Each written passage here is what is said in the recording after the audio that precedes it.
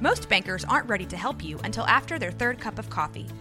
But with Central National Bank's after-hours service, you don't have to wait for the bank lobby to open to get help. You can contact us from 6 to 8:30 in the morning or from 5 to 10 in the evening, and we'll connect you to a real, live, local person who can answer questions and fix problems 7 days a week. Bank different. Bank Central. Central National Bank. Member FDIC.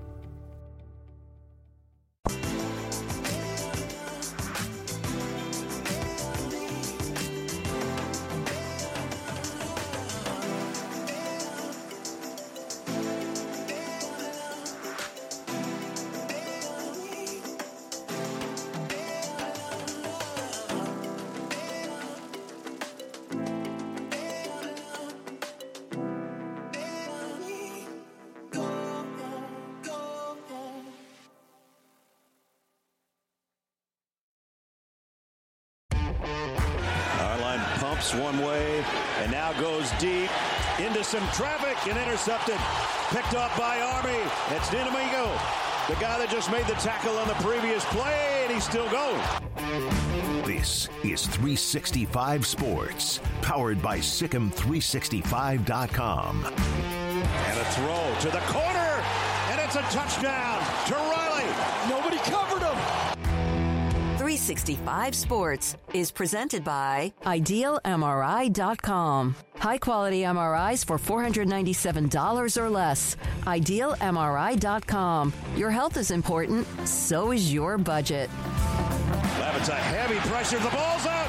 Scooped up by Army. Fortner taking it to the end zone. 365 Sports is also brought to you by Texas Farm Bureau Insurance, protecting Texans since 1952. The 14-yard line, pump fake, and now the crosser, and a touchdown, Dumbarger. It's not over. Absolutely not. Have you subscribed to our YouTube channel? Search 365 Sports on YouTube. Brought to you by TFNB, your bank for life. And now straight ahead, Levitai did not get there, I don't think. Or did he? It's going to end on the 1-foot line. 365 Sports is turbocharged by Unite Private Networks. Find out more at uniteprivatenetworks.com. Bryson Daly is going to take the snap, drop back, and run out of the back of the end zone. Run out of the back of the end zone for the safety. It only changes the final score. It does not change the outcome.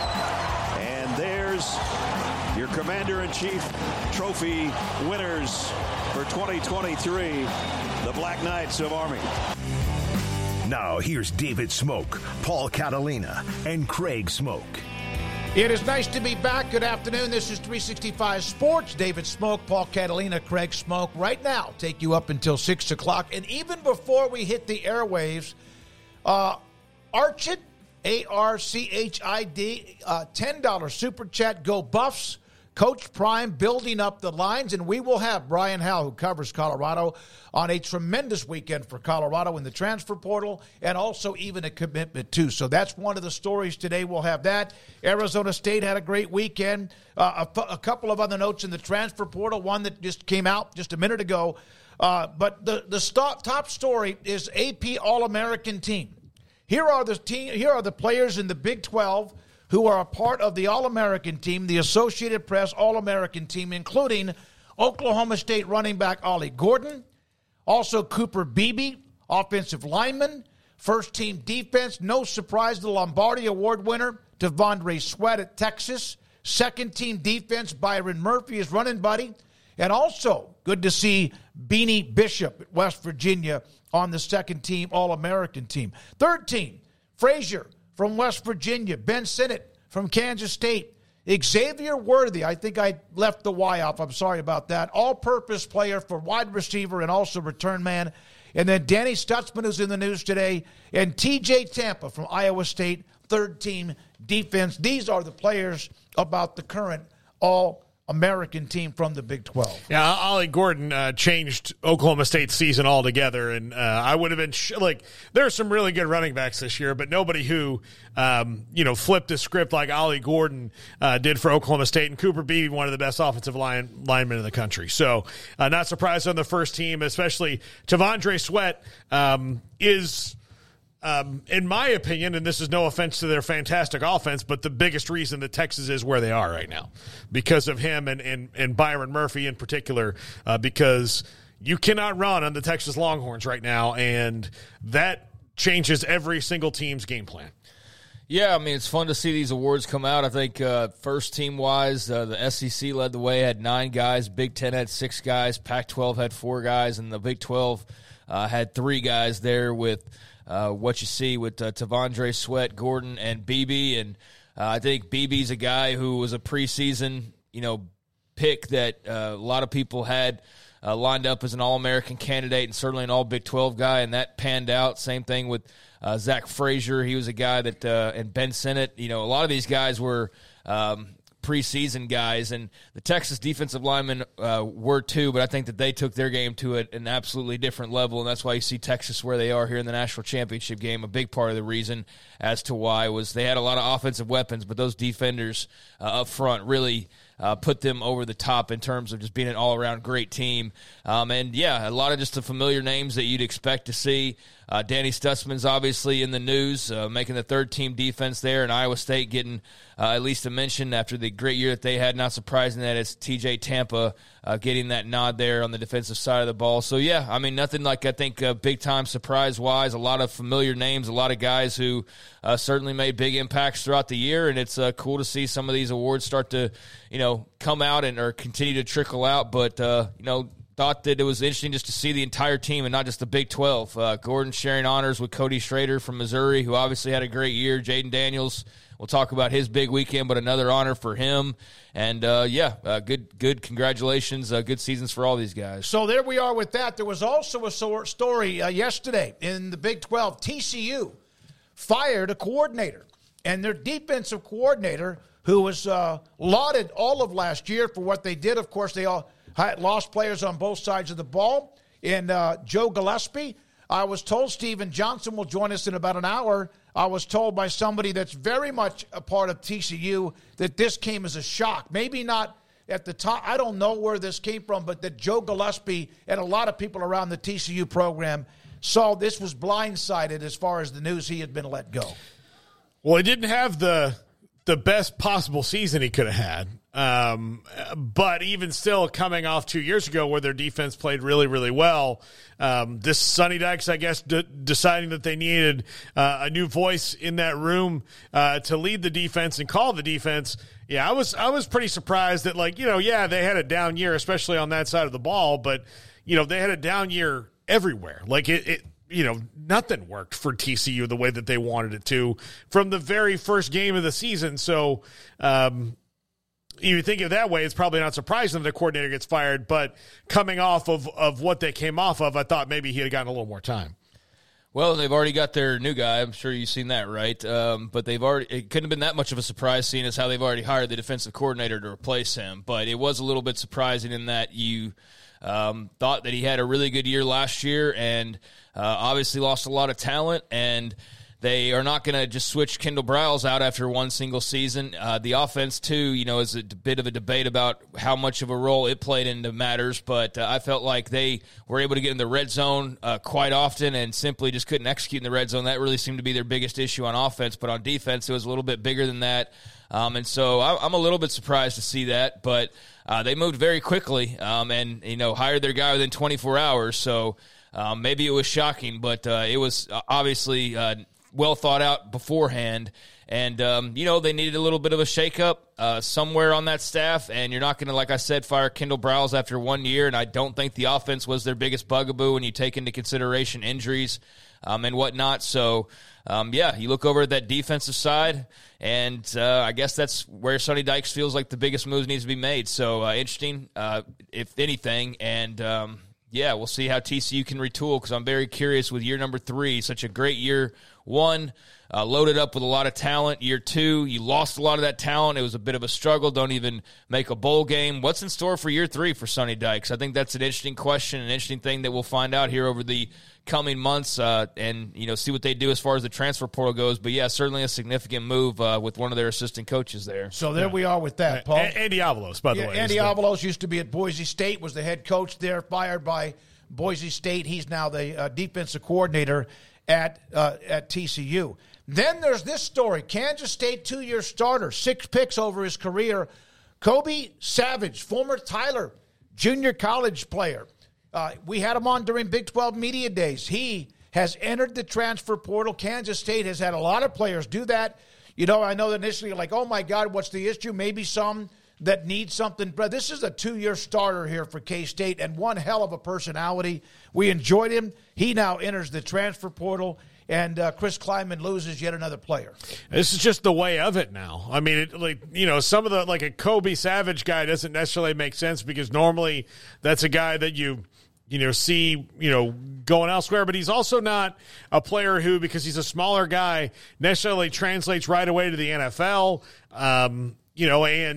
Because of NIL and the transfer portal now, guys, I think, have to find out if they can make some money playing ball while they can still play ball. So this is just, we're going to see more and more of these things. And, sometimes, you put the transfer portal on what's going on with the coach, but sometimes it's just, now I think you have to take it as just the nature of it, because it may not have anything to do with the coach or the program, just about, can I get more money somewhere else?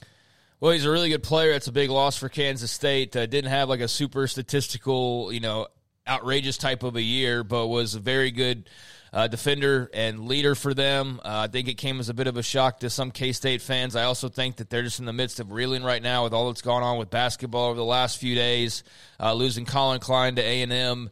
They're just kind of in a tailspin. They got the good news with Avery Johnson deciding to come back when there was some speculation that, maybe he would look elsewhere with Colin Klein leaving, but he's staying put in Manhattan. That's good news, but now you have, another well-known name and a big-time player for you that's hitting the portal, I guess, a little bit unexpectedly. And so I noticed there's a lot of just like, man, when will the bad news sort of end over here in Manhattan? But, that's a loss. Not irreplaceable by any means. Interested to see what his suitors look like. But, another good player amongst the hundreds, if not thousands at this point, that has hit the transfer portal. Yeah, so there's that as well with Kansas State. Also, Colorado had themselves a weekend, and this is not going to include everything they had, but they needed a lot of offensive linemen, and we'll get to that. But Draylon Miller, former Texas A&M commit from Silsbee, has committed to Colorado, top 70 in the 24 class, previously again committed to Texas A&M. They also loaded up on the offensive line. They hired Phil Lodeholt, used to be, I think, at Oklahoma as a coach. Also, the number one offensive tackle recruit for this class, Jordan Seaton. They got a transfer from Houston, UTEP, UConn, and that's just part of it. There was one or two others that have joined Colorado. They need offensive linemen. They need defensive linemen, and at least a pretty good start from what they did over the weekend. Well, they need 5 new starters on the offensive line. And that's good. Increasing the talent's one thing, but helping with the chemistry is another one, right? So they've got to make sure that comes together. So, yeah, because you've got one of the better quarterbacks in the country coming back next year in Shadir Sanders. At least that's the decision right now, unless he changed his mind. But you've got Shadir Sanders coming back. You're coming into a new conference. You've got a chance to really make some hay while the sun shines. But if you don't get not even like a little bit better, they've got to get a lot of bit better on the offensive line. So they need 5 new starters and probably 3 new backups. So it is going to take, and that's great news for Colorado, but man, they better be good, and they better be good in a hurry. It's a really good weekend. They're off to a nice start. There was a big batch of wins in the offseason last year and a nice bunch of momentum there at the start of the year, and then that faded off entirely, as we all saw. But now starting to pick back up some of that energy with the recruiting side of things, as you'd hope that they would, and addressing some big areas of need, literally and figuratively. Phil Lodeholt, that's a name for old Sooners fans out there, as he was a big-time offensive lineman for OU back in the day. Amazing that that's now what I'm saying about Phil Loadholders back in the day, but that he did play a long time ago at this point. Yep. So, yeah, it's a nice little coaching addition, I suppose. But, yeah, I mean, Deion's getting some talent in there, and he's getting talent in the right places. Giving Shedeur some weapons, and also, most importantly, giving him some protections. I mean, we'll see on Draylon Miller. Looks, pretty promising there. Tyler Johnson's obviously a really big pickup from Houston. I know the Cougs would have loved to have had him back, and so that's a big piece to help block for Shedeur, and we'll see what they continue to add. But, yeah, they're off to a good start. Appreciate the super chat at the beginning of the show, and if you're a Colorado fan, time to get excited again. Now that the season's turned the page, Deion did what he did in year number 1. How can they get better in year number 2? Start with that offensive line, and that's where they're attacking early on, so that's good to see. So they got some age experience in the transfer portal on the offensive line. Also, then they get some youth infusion with the number 1 offensive tackle rated in the 24 class. Then Arizona State coming into the Big 12, just like Colorado, Utah, and Arizona. They had a hell of a weekend. And then today, former Michigan State quarterback Sam Leavitt, who was a 4-star quarterback for the class of 2023, transferring, 4 years left of eligibility. They have a guy on the campus right now named Jaden Rashada. Yeah. Yeah, so that's interesting to give them some depth, or maybe somebody else will walk out the door after this one and move somewhere else. Well, I mean, I think you always have to be prepared for every possibility, but Sam Leavitt can't transfer again until he graduates, so that gives them protection in case Jaden Rashada is not the dude. He played this year, and he got hurt. I mean, Arizona State had a lot of things go wrong for them, starting with their, giving themselves a bowl ban before they'd even played a game this year to try to stave off the NCAA. So that was a thing that kind of, put a damper on their season. But Kenny Dillingham and the Wildcats, the Sun Devils roll into the Big 12 now with a lot of potential, and they've got to get better depth. And they were, everything went one way, but look, there's nowhere to go but up with one of the more intriguing young coaches in the game. So you got to have depth, and Jaden Rashada could get called to go somewhere else. I mean, Dante Moore is already in the portal. He played a lot more than Rashada did. So you just gotta guard against these things. Maybe just Jaden Rashada should go earn the job. Yeah. Maybe that's what he could do. I mean, you're not going to be handed everything. I saw that his father apparently posted on Twitter like a kind of a GIF suggesting that time's ticking or loading or whatever, like a spinning circle you get on your computer. And Lord knows I don't want to go into recruits' fathers' Twitter dictionaries and try to translate what he's getting at, but I think that anybody can put 2 and 2 together, and that seems somewhat ominous. But, I'll let Sun Devils fans have fun with whatever drama that could potentially be, if it's going to be any at all. I mean, again, maybe Rashada just needs to beat out a guy. Maybe it's just a depth piece. When you see the former 4-star thing, I know that makes people's eyes go big, but it doesn't always mean anything or everything. But it's a nice piece at worst for depth, at least for some competition. And if you're Kenny Dillingham, there's nothing on that team that you're like, well, yeah, we're set. Let's go back and run it back. I mean, you're trying to be way, way, way better than you were last year in year number 1 of your campaign, and you're going into uncharted territory here with the Big 12. So he's got to do anything and everything to improve that team, and you can certainly get better in that quarterback room. So, yeah, we'll see on Rashada. I'm not going to hold my breath as far as that goes, but it seems to be a nice pickup elsewhere for that ball club at the quarterback spot. All right. What you said what? Oh, yeah, nice pickup for them. Danny Stutzman, All-American. We brought this up. Craig alluded to it. He had entered what was going to be the NFL draft. He has changed his mind. He will be coming back to Oklahoma. That's very important for them. You might be deep enough to replace All-Americans, but Craig, Danny Stutzman decides he's coming back. He had a video he let out. He will be back with the Sooners for 2024. Yeah, I don't know that he ever officially entered the draft. There's just a lot of speculation and reporting about that. And I think his father even said that it was a day-to-day thing, that some days he felt like he was going and some days that he didn't. But, I mean, this was still surprising. It appeared that he was, in fact, headed to the draft, and that seemed to just be the case, and they were going to move on, and it was going to be a significant loss for Oklahoma moving into the SEC, but now it's a nice surprise and, a great piece of news that you're going to have him back in the fold to help you make that transition and to help steady that defense as you go into year 3 of Brent Venables. So, was not expecting that, was not massively worried about it either, but, hey, that's surprisingly good news. So that's great for Oklahoma, for that staff and for the fan base that Danny Stutzman's decided to come back, and obviously a guy who makes a mark on the field, but also very much off the field, a very vocal, energetic, kind of a symbolic guy for them as well. So they'll have some of the leadership intangibles back with him as well as his play. So, I think all the way around that seems like a pretty solid move for Oklahoma and something that a lot of people are excited about. Chandler Rogers, I don't have the tweet on this, but Chandler Rogers, former at ULM, and then also last year was at North Texas, is going to Cal. Baylor wanted him. Baylor's still looking for that. Who else will compete with Sawyer Robertson and R.J. Martinez in the quarterback room? This is a loss here. One of the connections, even though Mike Blesh is the new offensive coordinator at Cal, he was on the staff at North Texas, and they've had a shakeup because, of course, they have a new head coach with Seth Luttrell, of course, last year at Oklahoma, now the offensive coordinator. But this is a big win for Mike Blesh. He used to be a part of the North Texas staff, although Chandler Rogers wasn't there when Blesh was on the North Texas staff.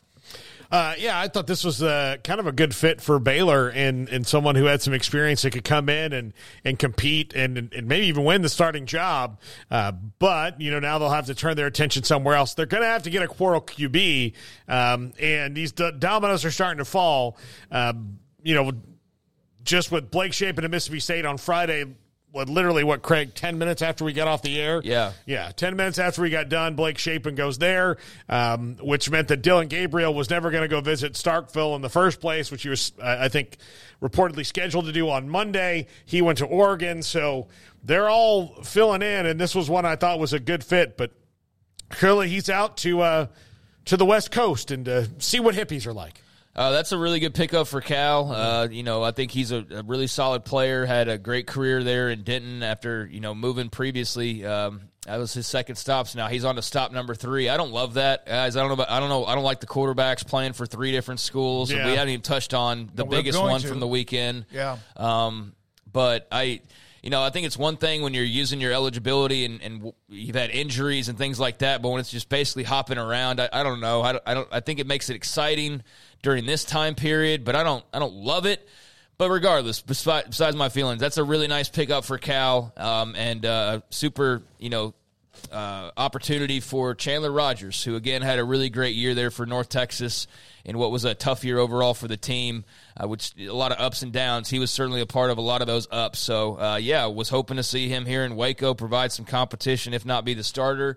But now they've got a couple guys off the board because there's another one that's committed to the SEC that was on their list as well. So I don't know where they go searching for quarterbacks, that are in the portal beyond what's now been picked up by Cal and Arkansas with Shapen out of the way. But what did you think about Blake Shapen deciding to go ahead and officially transfer? Yeah, that was interesting. It's interesting because Sawyer Robertson used to be at Mississippi State. There's not a trade, but it kind of didn't oh my God, but that came down late Friday, right after you guys went off the air. I was chilling in Florida, but good for him. If that's a good fit for him with Jeff Lebby, that's interesting that Lebby would come to Baylor to get a quarterback, but Blake Shapen looking for an opportunity.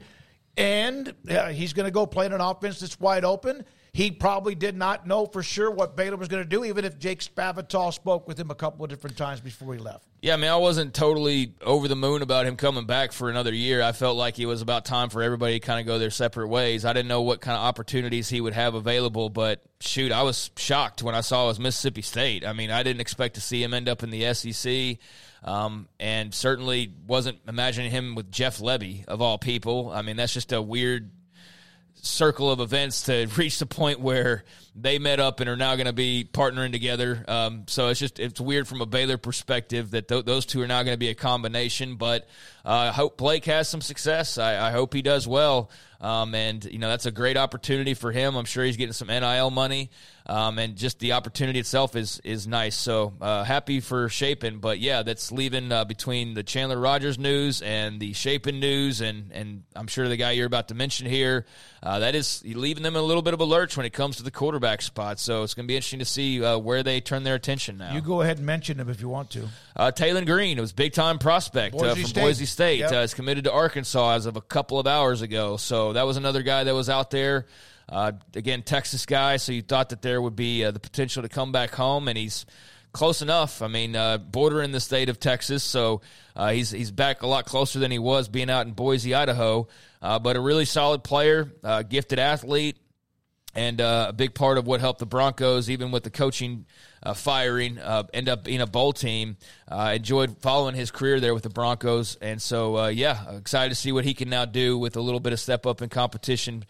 Sam Pittman fights for his job there in Fayetteville. So, Taylon Green off the board to Arkansas, and the quarterback carousel keeps on churning. So who is left? That's reasonable for Baylor to have a chance, because right now, or anybody for that matter. Well, others who need quarterbacks too.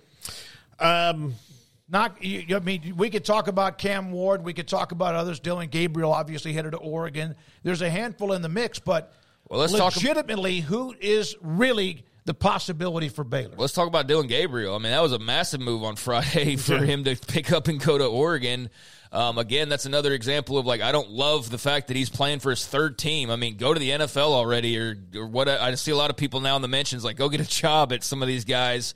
6 years aren't brand new by any means, although we're flirting with 7 years a lot more often these days. The COVID year is still not going to be over for another couple more seasons, so this is just life in college football. I don't think that you, if you could, would retroactively go and change that, because that 2020 year was a joke. I mean, most teams were playing half schedules, or everybody was playing pretty much half schedules. Everything was a mess. The whole year was weird. So I don't mind at all that guys are getting that extra COVID year, but I just thought it would be used more to stay where you were, or to really take advantage of that year, and guys are using it to bounce around. And so Dylan Gabriel's the poster child, along with probably JT Daniels. JT Daniels is still worse. He's had 4 schools in 6 years, I believe it was, or 4 and 6, I think is what it was. But Gabriel's kind of a poster child for just the fluidity of player movement and opportunities in NIL in this day and age. And so it's just going to be really interesting to see how that continues on. But as far as his decision and getting closer to home, back on the West Coast, I mean, at this point, if he gets another year, he'll finally be back in Hawaii. I mean, he's gone from Orlando to the center of the country. He's now on the West Coast. I mean, next stop, he's all the way back home to finish his college career if he can get somehow a 7th year. But that's obviously a really good pickup to replace Bo Nix. You ask who's in the portal? Well, Ty Thompson is now, because he sat on the bench Oregon. in Eugene for 3 years. So who would know him better than anyone else? Arizona State, but now do they need a quarterback because of what they picked up today, and also Rashada? I mean, I would doubt it. That'd be a weird move to go and get him as well. And you'd certainly see Rashada probably exit at that point. But I mean, he can prove something as well at some stage. So I don't know where Ty Thompson lands, but the quarterback carousel is very interesting, and Gabriel was obviously a very big move. That's going to be a fun little marriage with him and that staff up there, to see if he can kind of pull off what Bo Nix did and just have a monster Heisman type of a year. But he was really, really good at Oklahoma. Thank him for his service there in Norman the past couple seasons. Obviously was very good in Orlando as well. But, going to be interesting to follow this third leg of his journey now. Speaking of transfers and quarterbacks, Jaden Daniels of LSU won the Heisman Trophy on Saturday evening. Here's a note about the Heisman Trophy winners. In the last 7 years, Daniels becomes the 5th transfer to win the Heisman Trophy. In the last 7 years, Jaden Daniels is the 5th, including Caleb Williams, Joe Burrow, Kyler Murray, and Baker Mayfield. And now Jaden Daniels, who was, of course, has started the year or his career at Arizona State. So that's what the transfer portal, and even before there was a so-called transfer portal, graduate transfers, etc., that is 5 of the last 7. All of them, of course, quarterbacks who have won the Heisman Trophy. My vote, by the way, was Jaden Daniels. My second-place vote went to Michael Penix Jr., and my third vote went to Marvin Harrison, the Ohio State wide receiver. I'd like to note that Jordan Travis came in 5th, which is very worthy considering he, his availability changed the little college football. I saw somebody mention that they had, I think it might have been Brando, had Jordan Travis like 3rd, and said, listen, if anybody can kick a 13-0 team out because of the lack of him on the roster, then he must be the best player in America, relating back to the college football playoff decisions a week ago. Well, it's just very fitting. He finished right on the outside of getting an invite to New York, like they finished right on the outside of getting an invite to the college football playoff. So being 5th is just Florida State's fortune or misfortune this year. But, Jaden Daniels was very deserving. I was glad to see Penix, got a lot of respect as well. I thought he was worthy of that. We talked about that a bit on Friday. But, I think Daniels was pretty, easy choice for a lot of the folks who watch college football this season. And I don't fault that. I had a little bit of an issue. Really, it was anything. It was just like how it was a foregone conclusion. It was him. And I felt like Penix deserved at least a bit more consideration. But I don't think that they got it wrong in any way, shape, or form. Jaden Daniels was fantastic. And it turned out to be, a tremendous year, even though it was a little bit different in that we didn't really care about his team too much. And usually the Heisman winner, the team's a bit more involved in the bigger picture. LSU, not so much, but they would have been nowhere close without him. They would have been nowhere even probably bowl eligible without him. So he had an awesome year and very deserving of that honor. Garrett, they were 9-3, are 9-3, correct? Correct. 9-3. What would they be? And I know that you could do this with maybe Bo Nix at Oregon or perhaps Caleb. What would they be had they not had Jaden Daniels this year? I would probably give them 6 wins. Really? Okay. Yeah. All right. Here's a stat about Jaden Daniels.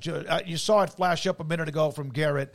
The number of 20 yards or more plays in a single season the last 5 years, Jaden Daniels had even more than what was one of the great single seasons in college football history with Joe Burrow, Hurts at Oklahoma, Kenny Pickett at Pittsburgh, Bryce Young won the Heisman, and Caleb Williams even last year. And look at the number of games, 13, 14, and 15 games, and Daniels did that in 12. Yeah, he also, even though, Jalen Hurts and Bryce Young and Caleb Williams, all really good runners, Jaden Daniels... He had over 1,000 yards rushing. Taking off on a 20-yard run was just kind of commonplace, especially on... I could not... You watch LSU, and I know Garrett reveled in this, but... It was almost like Mike Denbrock would trick the defense into playing everybody back on a 3rd and 12. And then, Jaden Daniels gets the snap, and he's like, well, I'm just going to run for this. There's nobody there for 26 yards. And then he just runs 26 yards straight out of bounds. And then the defensive coordinator on the other side's like, well, how did we forget about the leading rusher on the team? Or why did we play back knowing he could run? Yeah. It was one of those things, that it happened so ridiculously often. And that was other than the big plays he made with the wide receivers, that was the play that always got LSU out of a hole. Always was Jaden Daniels, not a called run, just on a scramble, and there's no one there. There was just no one.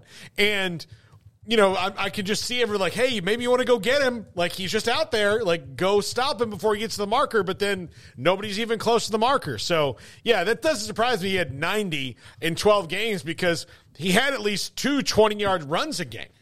UW fan Jim, Penix was the best player on the best team in the biggest moments. JD has great stats, terrible. Mr. Guy, if Penix put up bigger numbers, he would have won that award for sure. I have a Heisman vote. No one's going to bother me if you disagree with me. It was hard. It is hard, absolutely difficult to make those decisions, but that was my vote, and I publicly tell you that because that's what I voted for, or who I voted for, 1, 2, and 3. Who was 3? Marvin Harrison. Did you mention that? Yeah, I just did a minute ago. Yeah. Marvin Harrison of Ohio State. Okay, well, yeah, I think you can make that argument and go in circles as far as the top 2 go, and I don't really think you can go wrong. If you pick Penix, I think that was a proper pick. That's why I kind of was fighting for him on Friday. But again, I don't fault anybody for selecting Jalen Daniels. Had a great year. LSU's not where they are without him, certainly, and he had some eye-popping stats. Did mention on Friday that Some of that was very much at the end of games where they were forcing stats down people's throats to polish that up, but I don't think that takes away entirely, and that wasn't how he accumulated all of those. Again, really great player, much deserved. I do think Penix had a case, but only one guy can hold the trophy, so good job and congratulations to the LSU Tigers on another Heisman Trophy winner. UW fan, Huskies would have lost half of their games without Penix, possibly. And then we mentioned that maybe LSU would have lost even more than they did. Also, Sir Blah, blah, blah, Travis, some pointed out that he should have won because the committee basically made him the most important player in college football. I completely agree with you on that, too. And then also, UW fan, how did Daniels play in the huge clutch games? Oh, they had none. You're right. Well, he did your feedback, but they had a handful of pretty big games. Yeah, but I think the knock on Daniels was that he lost to the three best teams they played. Yeah. He lost to FSU, he lost to Bama, he lost to Ole Miss. Those are the three best teams he played. Now, look, he didn't. He got knocked out of the Bama game. He didn't play poorly against Ole Miss. It was not his fault they lost to Ole Miss. He played really well. In fact, I think of those 90 20-yard plays, like 61 of them were against Ole Miss. Ole Miss made 62 in that game. But he played well in that one, played well in the first half against FSU, and then that defense, clamped down. So, I mean, when you're looking at it's a hard thing. Like, it's really hard. Look, if you want to do that, then you can look at Michael Penix had some, kind of average games against some of the lesser opponents in the Pac-12 as well. So, Jaden Daniels threw for the same amount of yards as Travis did in that loss to Florida State. I even made this comment that I thought that he was the Heisman winner that first game. I know I would never make that decision early. Travis threw for 4 touchdowns in that game. Daniels ran for 64. So in the loss to Florida State, and FSU just overwhelmed LSU in the second half. Yeah. So, I mean, he played at a consistent level every time. And I think that if you're going to split hairs on okay, he lost these games, well, Washington made some big plays and won some close games against teams that they probably should have been as close against, or you're probably looking at the same kind of exact season for Penix. And so, yeah, that's why it gets hard. I don't like to split hairs. Vote for who you're going to vote for and see what happens. I mean, the big difference is the running ability of Jaden Daniels. That's where go look at the running stats. That's clearly where the big difference is. You're running for 200 yards in the same game. You're throwing for 200, 300-plus yards and multiple touchdowns, running and passing. That's where he separated himself as the most outstanding player in college football, and it's much like the playoff. It's subjective. Some people choose best player, best team. Some people choose best player. Doesn't matter. Jaden Daniels won it. Michael Penix has had a great year. If I was a UW fan, I would be more content with a national championship anyways and wouldn't give a damn about the Heisman if the Huskies are hoisting the trophy at the end of the year. So Penix still has plenty to play for, but he was certainly deserving of the recognition, and he got the second most votes, and I think that's about right in the long run. So, yeah, I think both players very deserving of a lot of attention that they got. Hey, Penix is a fantastic story, great story. Washington now focuses on Texas, which they have been for the last, even though last week was kind of an off week in certain ways, and then Michigan, Alabama in the semifinals. Paxton said, how did Ollie Gordon win the Doak Walker Award? Well, besides being smartass and saying he had more votes, who should have won, and Paxton thinks Schrader should have won the Doak Walker Award. I don't know. I don't know what the voting was. I know Schrader, I think, may have been the runner-up to Ollie Gordon for the Doak Walker Award. He was indeed the runner-up. But Ollie Gordon, this is a dude who completely changed his team season. Not that Schrader didn't, but there were a lot of other reasons, like Brady Cook and Luther Burden, that you could point to Mizzou on that upswing. If there's no Ollie Gordon, Oklahoma State is not playing in that championship game. That's it. He changed all of it. And so that's why he won he was the best running back this year. Yeah, I mean, I think the numbers bear it out. I think the importance on his own team bears it out. If you're talking most valuable player, that argument goes to Ollie Gordon. So again, we're getting you can disagree on who won, but it doesn't mean the other guy's not deserving of it. There's a lot of teams and a lot of players and a lot of big-time performers, and so it's hard to just whittle it down to one guy at the end of the year. So we can debate on every single one of these awards, but I don't think the Ollie Gordon for Doak Walker one's really all that confusing. I think when you score 20 touchdowns 20 touchdowns on the ground. Didn't even start playing, really until week 3 or 4? And you run for over 1,500 yards. I mean, if you watched Oklahoma State, what else was there to get excited about? Alan Bowman, please. The receivers, they're fine. He was clearly their best player.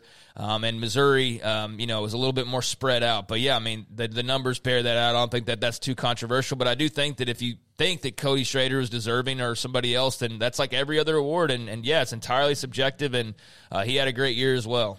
All right, when we come back, Brian Howell covers Colorado in the weekend they had. We'll also hear later in the 5 o'clock hour from Ryan Abraham of USC. He covers USC for Inside Troy on what's going on with them and the new coach.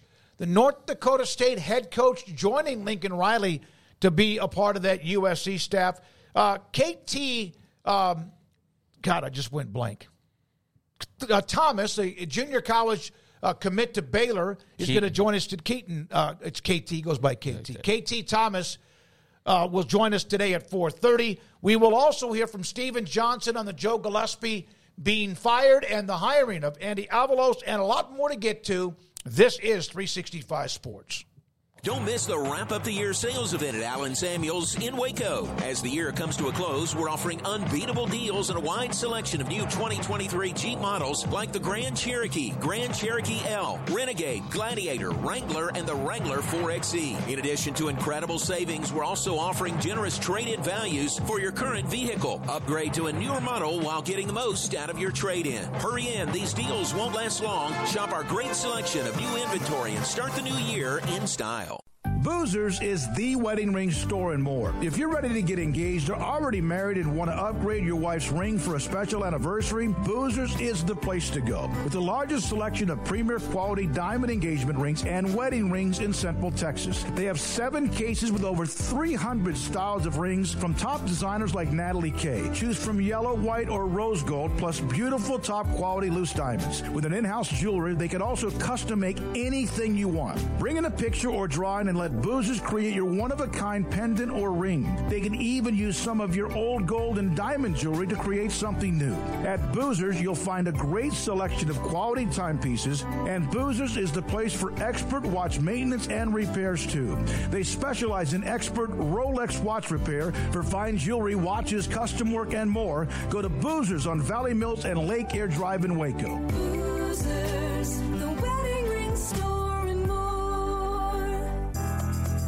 Riverbend Liquor and Wine now has 2 locations to serve you. The original on Lakeshore Drive at North 19th Street and the brand new spot in downtown Waco at 600 Franklin Avenue. If you're looking for the best in craft beers or local Texas bourbons, then the original is the place to be. And for the latest trends and online phenomenons, head downtown to the Franklin location. Either way, you're going to get the same great variety, customer service, and speedy experience. Check out both locations on their Facebook and Instagram pages, Riverbend Liquor and Wine, Lakeshore Drive at North 19th Street, and now downtown on Franklin Avenue.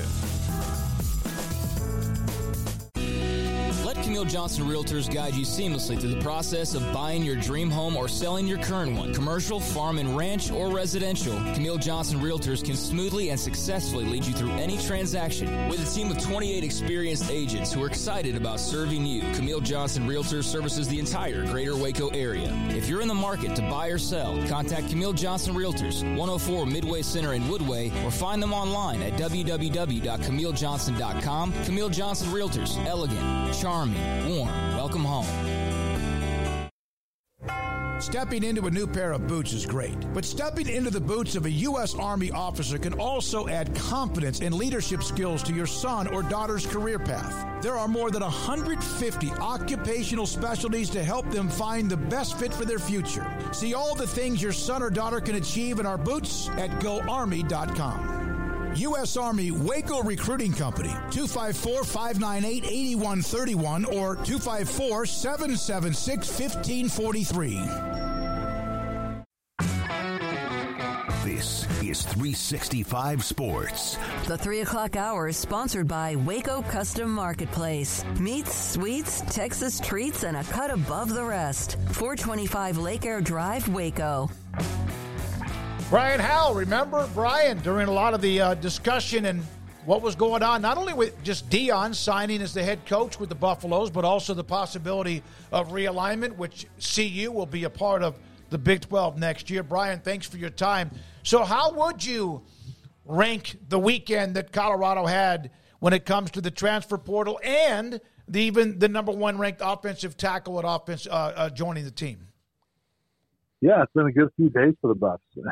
They obviously did not have a very good offensive line this last year. And, after one game, Deion Sanders said he was going to go get a new offensive lineman. Well, he did that this last week and picked up 4 FBS starters in the transfer portal, plus, a couple of days before that, the number one tackle in the country. So, that's 5 new offensive linemen, and he's remaking that line in a very quick manner.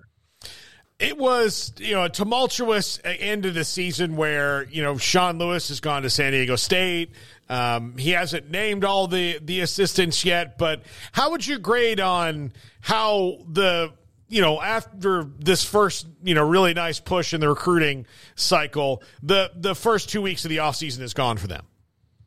I think it's been overall good. I mean, the biggest thing they need is to upgrade the roster, and they've done that, at least on the offensive line. They actually, got a tight end from Cincinnati that, caught 23 passes, 5 touchdowns this last year, and they need a tight end. So I feel like they've upgraded the roster and coaching staff. A lot of times we don't know how good those coaches are until you actually see the guys play, and you say, "Oh yeah, he's a really good coach." Well, it's because he has really good players. So we'll see, with the coaching staff, and he hasn't told us exactly, what they're doing at the offensive coordinator position. He keeps saying it's most likely it'll be Pat Shermer, but he hasn't said that for sure. So we'll see with that. But I think overall it's been a good offseason so far. Brian, what was the actual season like? I mean, with all the hype and all the success there at the beginning, what was that like from your standpoint to cover just the roller coaster nature, and especially that second half where, there was not a lot of positives to glean from what was going on, especially compared to that first half. Just how would you describe that roller coaster of this debut season for Coach Prime? Yeah, certainly, came out, September was absolutely insane, and all the hype that was around this program. And, we just kind of knew that, man, if this team keeps winning, this is going to get really crazy around here. Well, then they started losing, and I kind of tempered things a little bit. And I think ultimately they settled into the type of season that you would expect out of the program if it was any other head coach than Deion Sanders. What he did was improve the team, and they were a much better team in 2023 than 2022, and that's what you hire the head coach for.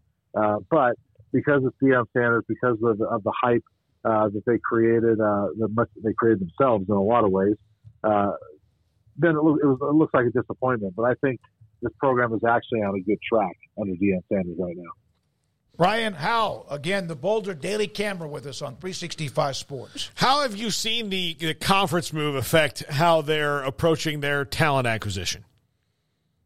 I don't think it changes it that much. I think that he's always said that he wants to recruit nationally, and that won't change. And so, they're getting guys from all over the place, and he's always going to recruit, Florida and Georgia and Texas and things like that. So, I think that was going to happen whether he was whether they were in the Pac-12 or Big 12. So, I don't think that part of it's changed so much, but I do know that they're excited about going to the Big 12. Brian, how would you describe Shadour's season, and also what is like the hubbub about his future and how that looks and what they're trying to build around him? Obviously, he's got to feel pretty good about the news when it comes to these offensive line pickups.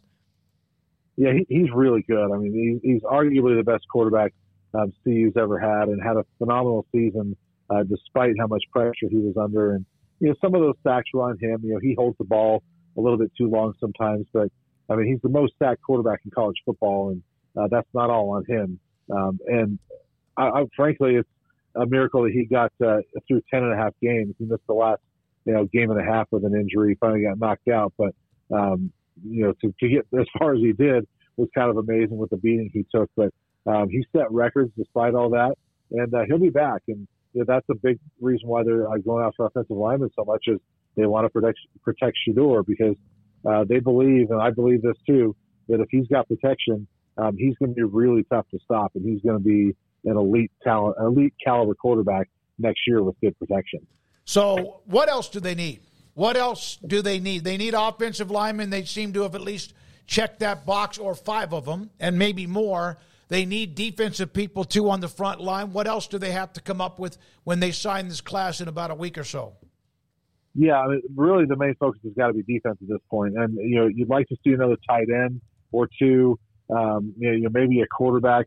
I do know, Deion Sanders has said they want to get an experienced quarterback to back up Shedeur Sanders, and that's difficult, but they want to get somebody in the portal that can be that capable backup, or at least a second or third string type of guy.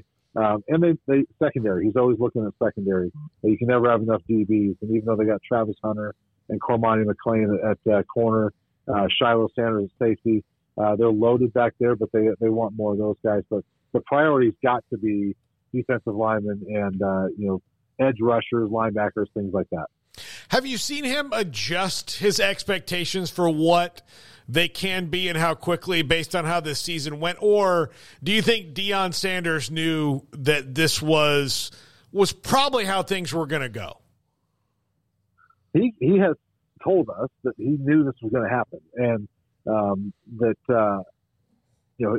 he actually said, if you ask our athletic director, I laid out a plan. I said, this is what's going to happen, and we knew we were weak in these spots. And I believe him in that, you go back and listen to what he was saying about the offensive line. He expressed concern about the offensive line long before the season even began. And so he knew that they were a little weaker there. And, I think that it may have surprised him a little bit how difficult it was, the transition. I think that he absolutely thought they were going to win more football games than they did. And so I think that's a surprise. But I don't think his plan or his mission has changed. And I think that he's just going about fixing the things that didn't work this year and making sure it's better next year. All right, so next year is the Big 12. Is there still excitement from the decision over the summer? Is there still momentum with what Colorado's decided to do by joining the Big 12? Yeah, I think so. I think Buff fans are excited about it. And they know that they believe they've got a team that can go in and compete right away in the Big 12, especially with Shedeur at quarterback and Travis Hunter and some of the acquisitions they're getting right now. So I think there's a lot of excitement about what this team can be in 2024. Brian, thank you for your time. We appreciate it. Brian Howell, Boulder Daily Camera, with us on 365 Sports with Deion and his staff loading up on some recruits. Yeah, I mean, they're doing a good job early on, as we said at the start of the show. Miller's a nice pickup and a nice new weapon, and obviously the offensive line is very, very important moving forward. They're a team that's obviously got some skill guys that are capable of hurting you in a major way, but as we saw in week in and week out as the season stretched along, they just did not stack up outside of that all that well, especially on the line. So that's a big point of emphasis. They're attacking it, and I'm excited now to start covering them on a little bit of a different level because they will be making their way into the Big 12. And not that we don't talk, outside of the Big 12 at all, but it's just there's going to be a bit more focus. Like they're going to be hosting Baylor next year. They're going to be traveling to Waco at some point in time. They're going to be around a lot more in our faces than they were being as part of that West Coast contingent and more like it used to be back in the day for so long. So I'm excited to see the Buffs back in the mix and just having, Deion Sanders as their head coach and Shedeur and all that comes with that. I think it adds a whole lot of spice to what would otherwise just be a cool move, but with all of that other stuff taken into consideration, definitely makes it a lot more newsworthy and a lot juicier than it otherwise would be. So, yeah, this is going to be a fun offseason to track them a little bit closer, knowing that we're going to be seeing them a little bit more up close and personal here pretty soon. It will be interesting. By the way, former Baylor wide receiver Lanier Sampson was a part of those teams back when RG3 was on the team. Hell of a nice note here. He now is joining he was at Austin Peay the last couple of years. He is now going to be a part of the staff at San Diego State with Sean Lewis is the head coach there with the Aztecs. Yeah, Sean Lewis, I mean, I think his career, like obviously what happened at Colorado was weird where he got like demoted in the middle of the year, and that was really strange. And I think they just wanted to, I guess he needed a change up and what he was doing there. But yeah, I think that's a great hire for San Diego State. And Lanier Sampson going there is going to be huge, for his career. I think because that's just going to keep going up and up and up. And he's a guy who was calling plays, or at least co-OC at Austin Peay, and that's a staff. Scotty Walden left to go to UTEP, so that's a staff that's all seemingly on their way up. Now, there you are with that. So, again, congratulations, Lanier Sampson, sometimes overlooked as one of the receivers that was very much a weapon in the RG3 offense.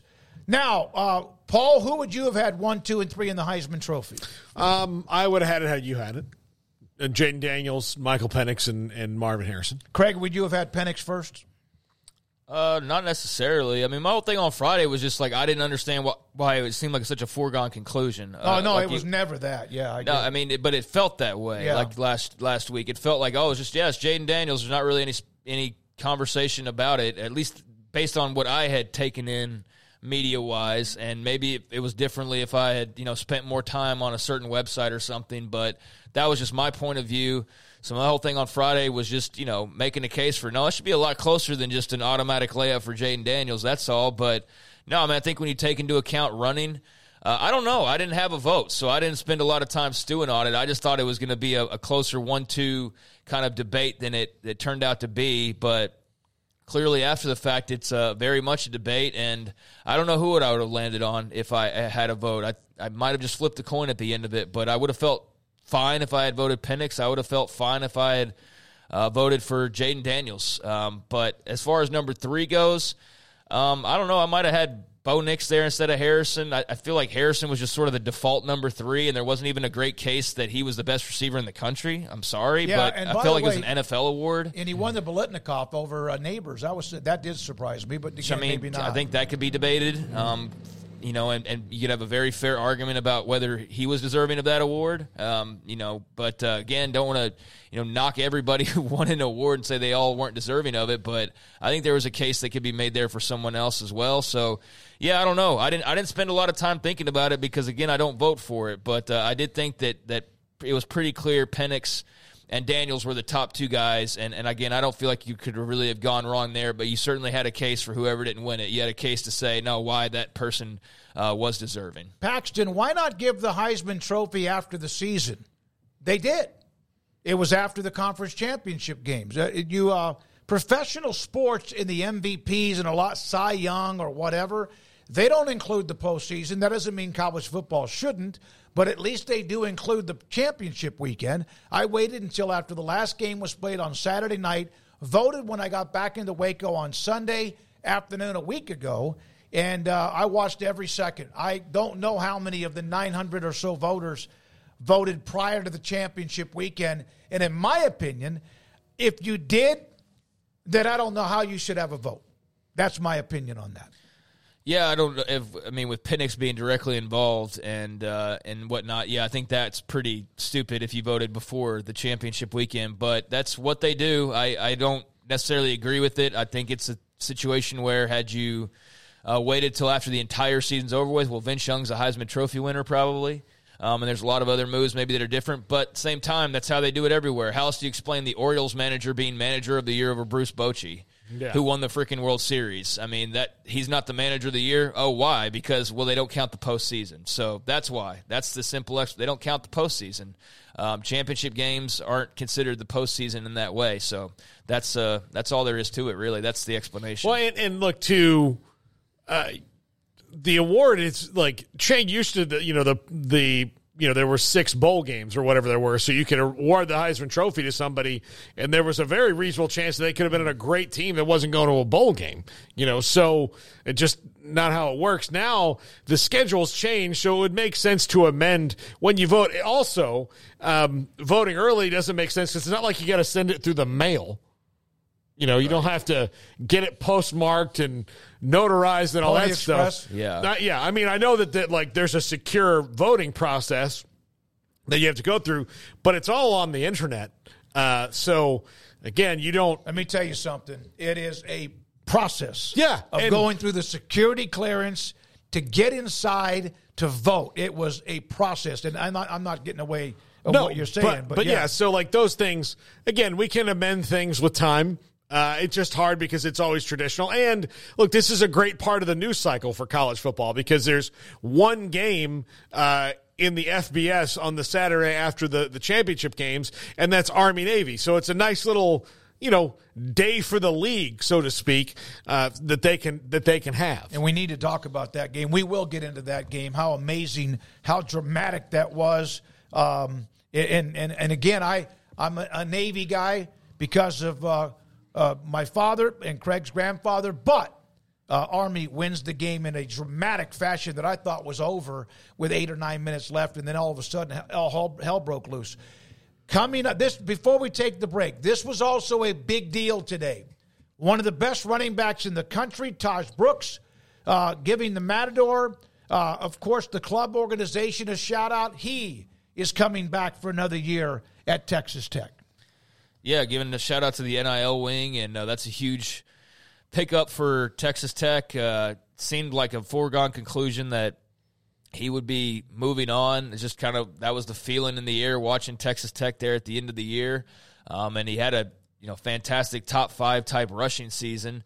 So I figured he was gone to the NFL or whatever. But I guess based on whatever feedback he received, whether it was negative in that regard or was just the positive nature of the feedback that he received from Texas Tech, that's huge news for them and a huge cornerstone for Joey McGuire and company to build around. I mean, they worked him to the bone this year.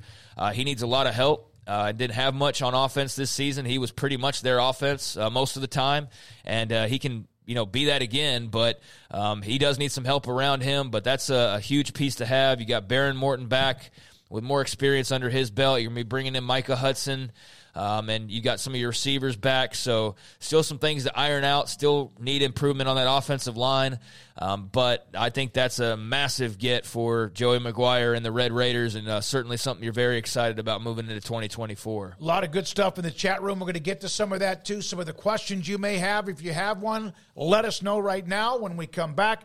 The 4 o'clock hour. We will also hear from KT Thomas again, the new recruit for Baylor, the inside linebacker from Northeast Mississippi Community College. This is 365 Sports. IdealMRI.com. That's the website, but that's also the name of the business. Ideal MRI in the Central Texas marketplace off I-35 in the southern part of Waco has an MRI machine that's state-of-the-art technology. Their techs and specialists are really good at what they do, and they make you feel comfortable before you go inside the MRI machine. And when you get an appointment set up, whether it's through your doctor that requests one, and then you get the call, all of that, trying to get set up to what day you get your MRI is also very smooth. Very, very fluid and very smooth. And if you've been through it or you go through it, you get there, you get the MRI, again, it's a very, very easy process. And it doesn't take very long. A lot of times when you get an MRI, it's going to take you a while. 1, to get the appointment. Number 2, when you get there, there might be a handful of other people in this large room, and it might take a while before you get back to where you get your MRI done. Not with Ideal MRI. It's very smooth, it's very efficient, and it's very affordable. $497 or less every single time at IdealMRI.com.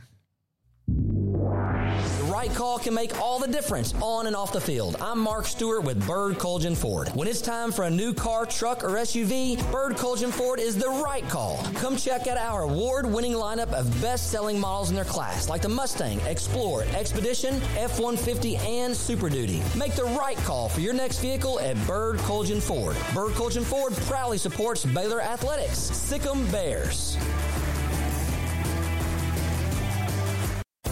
At Ideal MRI, we feel blessed to be part of the Waco community. We're a small family business here in Central Texas. At times like this, the cost of healthcare has never been more important. And unfortunately, significant illnesses and injuries still occur. And that's why Ideal MRI is open and here to serve you through this difficult time. So if you need an MRI, ask your doctor about Ideal MRI. You can schedule online in minutes at IdealMRI.com or call 833-IDEAL-MRI.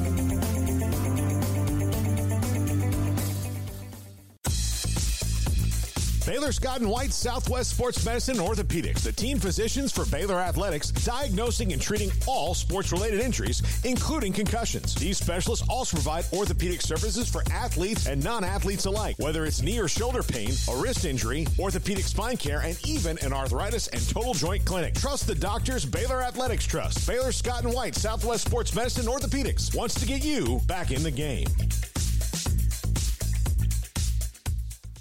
Waco Custom Marketplace, 425 Lake Air Drive in Waco, is your holiday item superstore. Half spiral hams, 8 to 10 pounds for $4.45 a pound. Pit hams, 12 pounds for $4.45 a pound. Bone-in hams, 18 to 22 pounds for $3.40 per pound. Whole raw turkeys from 12 to 16 pounds for $2.50 a pound. Whole smoked turkeys, that's smoked turkeys at 9 to 12 pounds for $3.75 a pound. And mini pit hams, 6 to 8 pounds for $5.99 a pound. And don't forget, they have full service butcher shop where you can find what you want: pork, poultry, seafood, and beef. And I bring up the beef because big beef tenderloin or a prime rib. Brian Bauer and the Bauer family, full service bakery with fresh baked kolaches every morning and bread and cold beer and wine. Tailgate needs from pellet fuel to charcoal. Waco Custom Marketplace and the holiday items, 425 Lake Air Drive in Waco.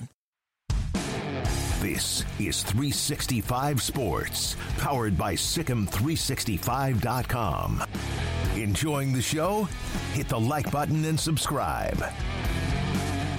All right, this 4 o'clock hour continues. It's underway. We appreciate it. So, Matt Entz, how about that? The story, we'll have Ryan Abraham in an hour and 10, 15 minutes, covers USC. The head coach at North Dakota State headed to USC. Yeah, he's going to be the linebackers coach and associate head coach, I want to say.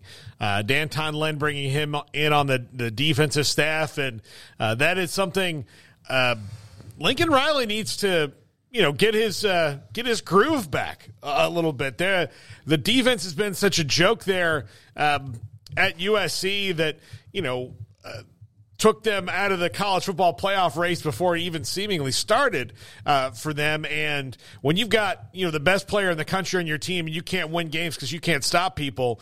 And, I think this year kind of, when you get in the transfer portal and get a bunch of people that people want, or there's talent that's highly thought of on your roster, but you're not winning and it's the coach that you refuse to get rid of, man, you got to do something. And so it'll be interesting to see how Lincoln Riley's offense and Lynn's defense intersect, and Matt Entz's role in that.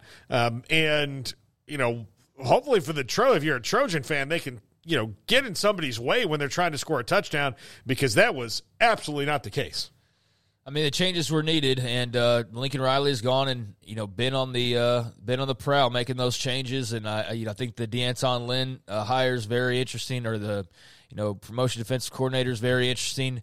Entz obviously has a great resume as well at his level of competition, and now this is a big step up, but seems like a guy that's right for the promotion and right for the the opportunity. So I think it's an intriguing hire. I think all of the moves that USC is making right now is very intriguing when you start to think about next year going into the Big Ten and just what that's going to look like. How does that offense paired with whatever that defense looks like stack up with the Michigans and the Ohio States, not to mention the schools that you're going along with, like the Oregons, who are having much better success than you are right now. So they dug themselves a little bit of a hole.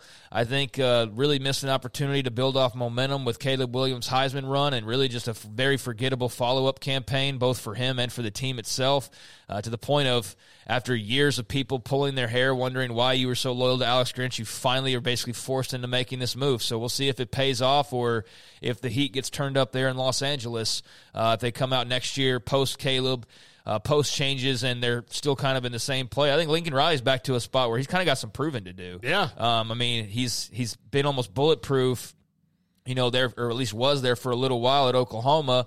The biggest knock you could say was, well, yeah, his quarterbacks win the Heisman every single year, and they make the playoff basically every single year, and they win the Big 12 basically every single year, and they beat Texas most of the time, but, they can't win the big one or whatever it was. Now it's like, where are they even in the – where's USC, I should say, with him at the helm, in the bigger picture? Brand-wise, they're always going to be at the top, but competition-wise, I mean, they're top 5-ish. What would you? Because they're not even that in the Pac-12 this year. So what are they going to be in the Big Ten in year number 1? I mean, there's a lot of questions surrounding them all of a sudden. So, yeah, interesting moves with a very interesting payoff to come. What I do know, and I had someone, an administrator once tell me this, that USC, no matter if they're up or down, they're one of those programs that will never be left out of the invitational party. Oh, yeah, of course. Never. They're that much of a blue blood, that much of a logo, that much, even though they have had ups and downs. And Lincoln Riley, you're right. He now, his legacy is still not written. And coaches another 10 years, there might be a few other times you have to erase it, delete it, and rewrite it, whatever. But what is his legacy? He developed great quarterbacks. He had great quarterbacks just throughout his career, never won. He played for one semifinal game against Georgia? Was he the one there at that year when they played Georgia? Mm-hmm. Yeah. Okay. Yeah. Well, I mean, multiple playoffs, multiple Big 12 titles, multiple Heisman Trophy winners. I mean, his legacy is all of those things. His legacy is a really good coach. My point is that they're suddenly in a little bit of a no man's land. And so, what is it going to be moving forward? His legacy has yet to be written. He's a guy who's barely scratching it age-wise. I mean, he's got a long way to go. It's just a matter of if it's going to be at Los Angeles, playing college football, or if it's going to be in Los Angeles coaching an NFL team, or somewhere else across the country coaching the NFL team. But, I mean, I think he's proven he's a good coach. It's just a matter now of, where is this heading with USC? That's the question. Mm-hmm. With all due respect to that commenter, there's no world in which USC is being left out of the bigger picture of college football. I mean, they're a top 5 program all time. They're based in Los Angeles, so I don't know that was ever even within even a little bit of a question mark. But yeah, they obviously are going to be there with Michigan and Texas and Oklahoma and Ohio State and a dozen other schools that will be in whatever potential break-off people are expecting to happen, but that's not happening at the moment. So yeah, I think that kind of goes without saying, but it's a big job, and so there's big expectations, and he's making big money, and he's won a lot of big games, but they were kind of an afterthought this year. I agree. When we come back, we'll hear from Steven Johnson. He covers TCU on Andy Avalos. Joining TCU, Joe Gillespie out. I asked one of the analysts that covers TCU if he could join the show, and he's just not able to do it. He was too close to Joe Gillespie. Also, by the way, Brian Estridge is on the road with his daughter visiting a college, a very highly thought of college in the Southeast, so he wasn't available for us as well. When we come back, we'll hear from Steven Johnson, who thought he was on vacation, and then texted me back a little bit later on. He goes, I guess I'm not on vacation. That's next. This is 365 Sports. Dr. Kent Petty, pettycliniclot.com. They can help you become the high-performance man you want to be, used to be, and need to be. How? Contact them on their website, pettycliniclot.com. Email or phone number, top left-hand corner. Tell them I sent you. If you have some issues when it comes to your sleep habits, your energy, you're lethargic, sex drive is not the same, ED, whatever it might be, just the whole performance of being the man you used to be, Dr. Kent Petty can find out whether or not, cross-check or cross-off, is it your testosterone level? He will set you up to get your blood work. You will get that done for free. He will take care of it. Get the results, contact you, and if your testosterone levels are too low or testosterone level is too low, he can put you in a program to increase it so you can become the high-performance man you want to be, used to be, and need to be at pettycliniclot.com. Oh, Richard Carr, Buick, GMC, how lovely are your SUVs. Oh, Richard Carr, Buick, GMC, I love the trucks you have for me. Strong and tough with luxury, room for all my family. Oh, Richard Carr, Buick, GMC, you are the dealership for me.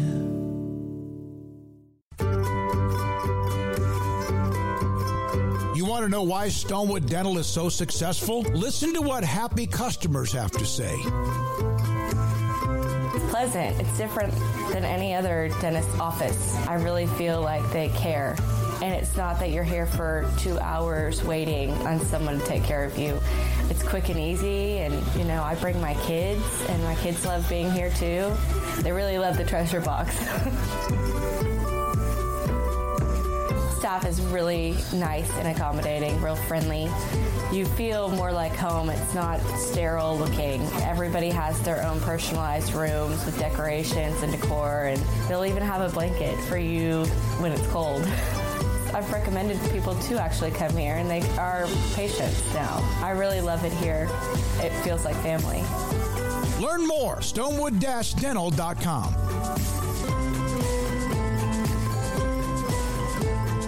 TFNB Your Bank for Life is the official local bank of Baylor Athletics. Find out why more Central Texas are making TFNB their bank for life. Sign up for our Edge checking and savings accounts to earn interest or cash back. With 5 convenient locations and an award-winning mobile app, banking has never been easier. TFNB, your bank for life. Member FDIC. Three Nations Brewing Company has 16 different beers on draft with a new beer every Friday. It also offers 2 air-conditioned tap rooms, a large indoor beer hall, a second-floor mezzanine offering a great overview of the brewing company and equipment and patio where you can relax under the shade. Plus, you can now experience the new Three Nations Beer Garden Grill on our shaded patio. Grab a cold beer and enjoy a bite from our freshly prepared and delicious menu. Street tacos, quesadillas, freshly cooked burgers and dogs, and veggie burgers too. Nachos and so much more, all prepared and cooked on site. So come visit the award-winning Three Nations Brewing Company on East Vandergrift off I-35 in Carrollton.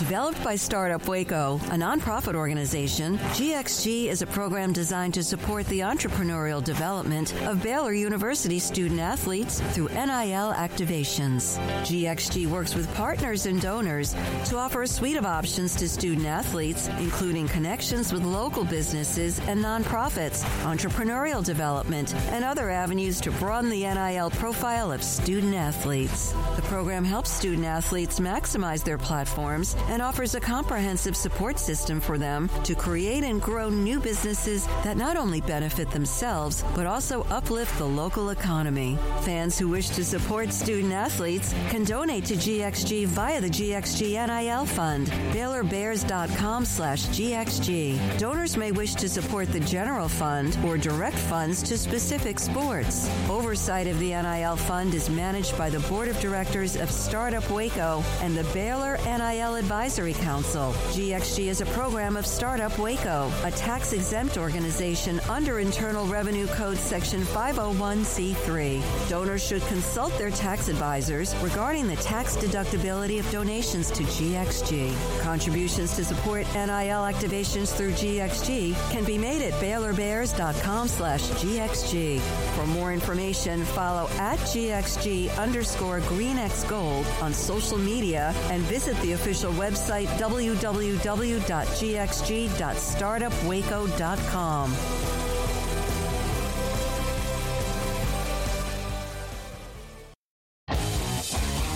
This is 365 Sports, powered by Sikkim365.com. The 4 o'clock hour is sponsored by Boozer's Jewelers, the wedding ring store, specializing in custom jewelry and repair, all in-house. Now here's David Smoke, Paul Catalina, and Craig Smoke. TCU is the new defensive coordinator. Andy Avalos, former head coach at Boise State. Joe Gillespie is out. Steven Johnson, when I text him about a segment, he goes, I'm on vacation. And then not soon after that, Steven, you text me and said, I guess I'm not. I guess maybe the news and who else was available.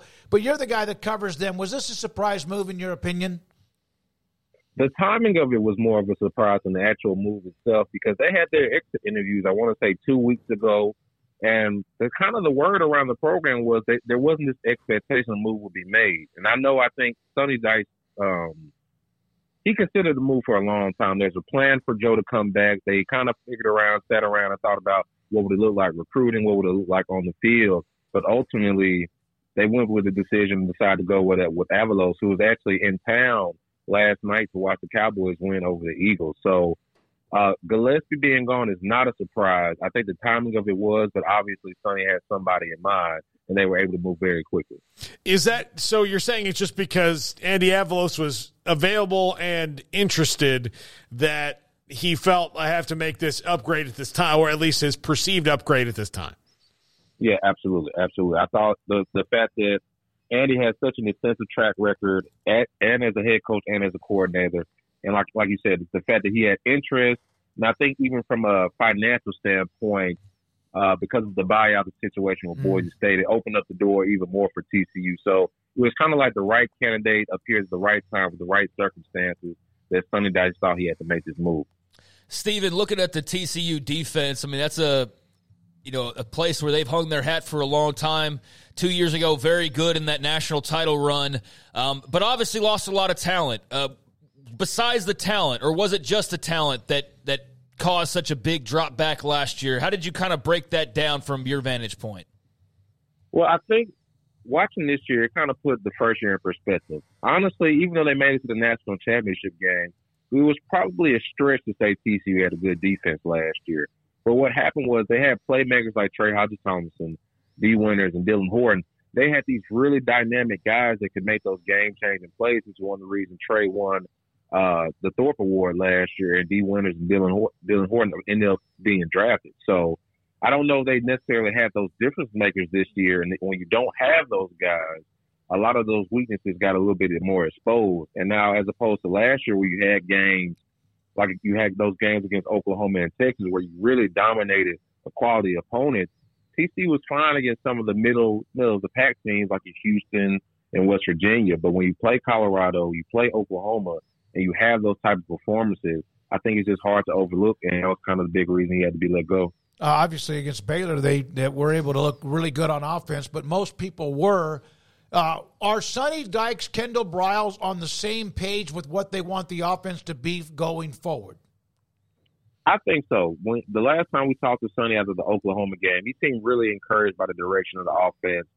The red zone offense has gotten a lot better. They were, I guess, a little bit better in kind of cutting down their turnovers. So I think right now Sonny's pleased with the direction. They were they had, in terms of tempo, they ran some of the most plays in the country.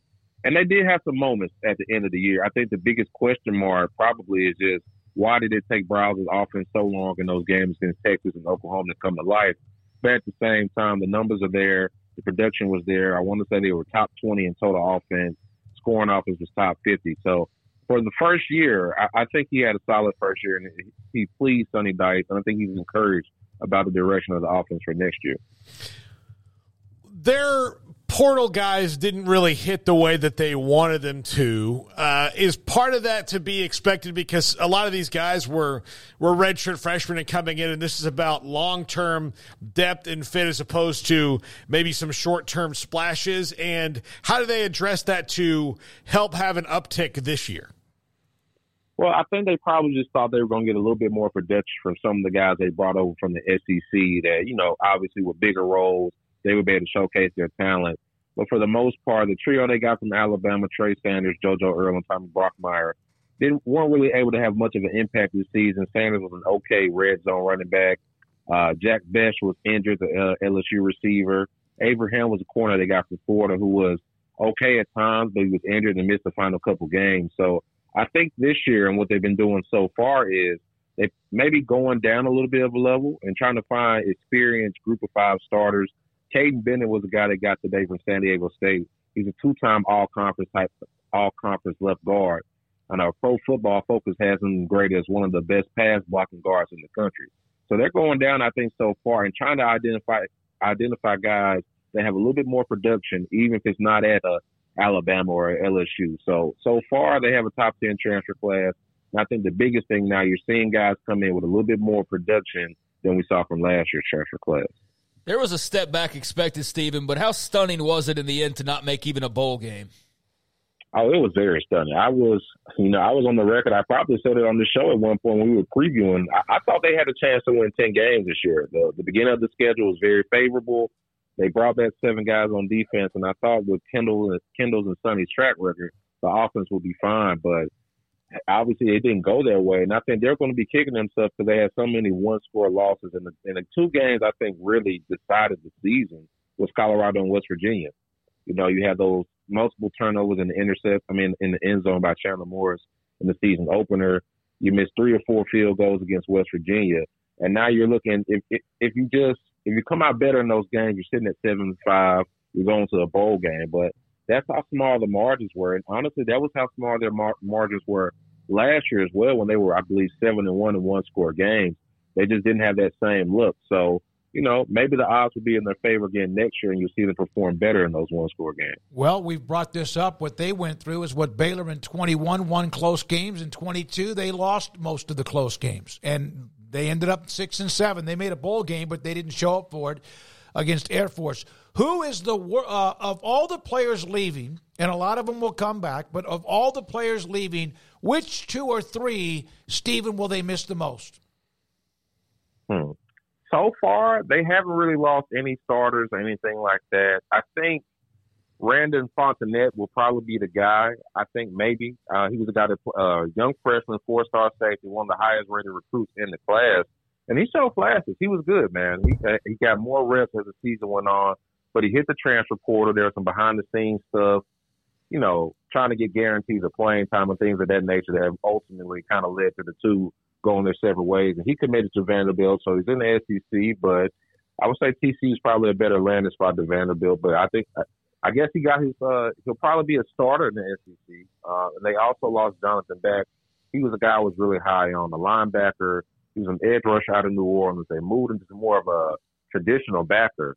Didn't get much playing time his freshman year, despite, really having a great spring, great fall camp. So he's a guy in the portal. He's gotten some high-level Group of 5 offers. Haven't seen much Power 5 interest yet, but those would probably be the two guys. They haven't lost any significant contributors so far. So why weren't you still on vacation? Well, look, with the news, man, like I said, I thought when I timed my vacation, since I didn't make the move after the exit interview, after the season concluded, I figured, hey, maybe he's just not going to pull the trigger. And obviously it happens right over the weekend. So I just wanted to come in. I had to get my perspective, confirm the reports for us. And honestly, I just wanted to kind of dig in on Andy and what to expect. And I'm really interested. You guys might be a little too, I don't know if you guys play Madden or not, but if you ever been on Madden and you created your own defensive playbook and you just added every single formation, that's kind of the vibe I've gotten from Andy, who has a really rich background of using these multiple defensive fronts to kind of generate all this quarterback pressure. So I just wanted to dig in, and I just had to do my part. I'm going back on vacation once this is over, though. Well, at least let it go, Paul. No, but at least they hired one right away, and it wasn't you having to wait a week or two for this news to drop again. Yeah, absolutely. So it all worked out in the end. So I'll just get that day back next week. It's all good. Stephen, thank you for jumping in and getting off the vacation to cover the story and also give us your perspective. Really good stuff. Stephen Johnson from the Fort Worth Star-Telegram with us on TCU, firing Joe Gillespie and immediately the same day hiring Andy Avalos as the defensive coordinator. Yeah, I feel like I hate to go back to Baylor again, but it's just kind of a comparison it's easy to make. I think you saw the good and bad of Sonny Dykes these last couple of years, like the for and against why he was a candidate here a couple of different occasions. That first year, you're like, man, it makes all sense in the world. He's a Texas guy. He's got a high-flying offense. He's got a lot of connections, good coach. Man, what a great hire by TCU. Look at him go. And then you turn right around, and it's like, oh, well, that's why you didn't think he was all that interesting. And, oh, yeah, maybe it was a lot of just the talent that Gary Patterson had accumulated over the years. And you know what? We'll find out next year. Because that's year 3, and you'll have your fingers, firmly in the pie and have made it pretty much all yourself at that point. They, made a big splash in the transfer portal, and just goes to show you, man, like all those Alabama guys, like he was just talking, oh my God, they got Brockermeyer, they got JoJo Earl, holy cow, and it's like they didn't add up to making a huge difference in the end of things, and really it was mostly about Amani Bailey. That was their dude on that offense. So, it's the offseason, baby, the promotion of it and how things ramp up, and then reality here can be two different things, and it certainly was for TCU in the case of the 2023 season. All right, when we come back, Keaton K.T. Thomas from Northeast Mississippi Community College.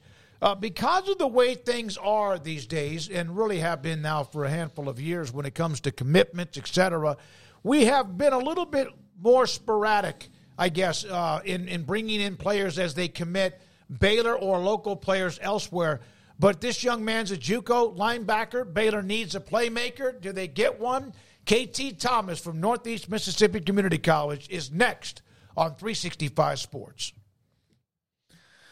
Richard Carr, Buick GMC Cadillac, they are the people that you can count on. They're the people that I've counted on, and they are the people that have been in business for a very long time here in Central Texas, and during that time have proven to be the go-to dealership for all of your automotive needs, and that is no different as we hit the Christmas season. A lot of people traveling. It's a great time of year to go on over and get yourself a new or pre-owned vehicle. It's a very special time over at Richard Carr Motors, as they are a family dealership, and time with family and friends is precious. So they know that getting to your family safety is a priority, and whether you need a new SUV to travel with your family or service on your existing car or truck, they are here to give you the best deals and the best service during the holidays and all year long. And right now, that includes the power and strength and stunning interior that you can get in a GMC Sierra, a truck that has it all. They have dozens in stock, ready to go and roll off the lot right now. You can save thousands in holiday savings on cars and trucks. Plus, qualified buyers can save $8,000 on a GMC Sierra Twin Turbo Elevation model. That's $8,000 on a GMC Sierra Twin Turbo Elevation model, plus an extra $500 off for military and first responders. You can contact the good folks over at Richard Carr for more details on the power and strength of the GMC Sierra. But if you're not looking to buy new, they also have a lot full of quality pre-owned cars and trucks in tip-top shape. Over 90 used cars and trucks to choose from, all inspected with a 172-point inspection and the Richard Carr seal of approval. The financing goal at Richard Carr, always 100% credit approval. They say yes when others say no. As you get out during this holiday season, you start to travel around, check out the people that have been in business for 24 years in Central Texas, and in that time have built a reputation as the people you can count on for your automotive needs. Richard Carr, run by proud Central Texans and proud Baylor Bears. Log on to richardcarr.com today. Call now or go see them now off Highway 6 at the Imperial exit.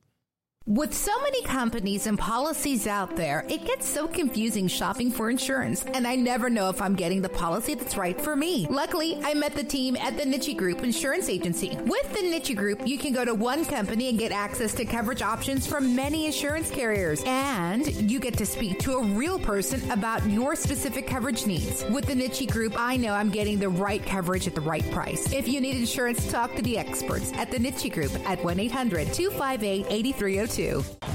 Baylor alumni are more than 160,000 strong.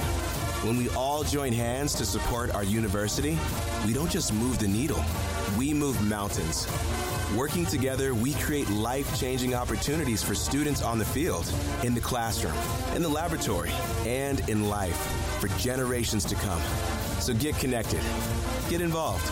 Learn how at baylor.edu/alumni. Petty Clinic Men's Healthcare in Woodway is now proud to offer you men an exceptional weight management body sculpting product called semaglutide, also known as Ozempic or Wegovy. Semaglutide is an FDA-approved weight management medication. Once-a-week injections of this powerful medication offers an average body fat weight loss of 20% within the first year of treatment. In addition to body sculpting, semaglutide also normalizes blood sugars and has the clinical research proof of reducing blood pressure, cholesterol, stroke, and heart attack risk. If you're like most men and you have stubborn fat that will just not respond to typical diets and exercise, then help is finally here. Semaglutide, affordable, highly effective. Google search Petty Clinic Waco and reach out to the Petty Clinic team today for a free consultation with Dr. Petty to see if semaglutide is right for you. Go to pettycliniclowt.com. There are 26 letters in the alphabet, over 600,000 words in the dictionary, and just 3 of them said together can change everything. Let's order pizza. Those 3 words lead to dough made from scratch and 3 fresh signature cheeses that blanket golden crust in a heavenly melt on Marco's Pizza that'll blow your mind. So visit Marcos.com to order and stop by Marco's Pizza in Belmead, China Spring, Woodway, and in Robinson. Marco's. Pizza lovers get it.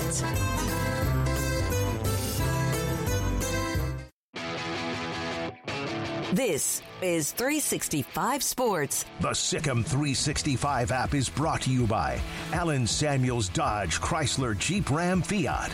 Come by, let's be friends. Keaton, he goes by KT Thomas, Northeast Mississippi Junior College or Community College, joins us on 365 Sports, committed to Baylor over the weekend, and Arkansas, West Virginia, Mississippi State, and others very much involved. KT, thanks for your time. Just texting you back and forth. It's the first time I've actually spoken to you, but texting you back and forth, it seems like you have one hell of a personality. How much of that do you bring to the table playing the game of football? Yes, sir. Great question. First of all, thank you for having me in. Man, you know, football is one of those games where you kind of just got to let it all out. To be honest with you, off the field, I'm a pretty quiet kid. I like to fish. Hunt a little bit, you know, chill with the guys, go to the beach every once in a while, true Florida boy. But on the field, man, I get crazy, you know. I like to let it all out, you know, bark at some folks every once in a while. I mean, you have to. It's a part of the game, and I feel like bringing that to the table at Baylor will definitely get the young guys' blood flowing and maybe, you know, reignite that spark in some of the older guys who maybe haven't had that in a while. KT, what was the draw of playing for Dave Aranda in Baylor? What was the thing that put you over the finish line to committing here? Yeah, so first of all, I mean, if you don't know about Coach Dave Aranda, then you don't know football too well, right? I mean, he has developed numerous guys everywhere he's been, and they all are dominant at the next level. And so for myself, still being pretty new to the position after switching from safety, like, man, that's what I need. That's what I'm looking for. You know, his knowledge, his player development, the skill set that I bring to the table, and then the skills that he can apply to me to help me be the best linebacker I can be. I mean, it was a no-brainer. And then when we talked, I mean, of course, besides football, man, we just talked about life, and he's an amazing guy. You know, he's known as this Zen master type of guy, but man, he's hilarious when you get around him, and you can see how happy he is to be in Waco and how much he truly loves the program and his players. And that reflects on the coaching staff as well. I mean, all the guys there themselves. They're themselves this weekend, and I love that. My family loved that, and it was a great time. So, man, when I got that feeling, I knew it was God, and I knew it was telling me this is where I have to be. Keaton, I know a lot of coaches probably sell that it's bigger than football, but did you get a sense from Aranda and just the staff about their person over player mantra that is a real deal type of a thing, and it's not just a tagline or a sales pitch? Yes, sir. Yeah. So I'm not even gonna lie to you. We rarely talked about that because you could feel it. Like they didn't have to emphasize person over player. You could feel person over player. But the greatest part about that is.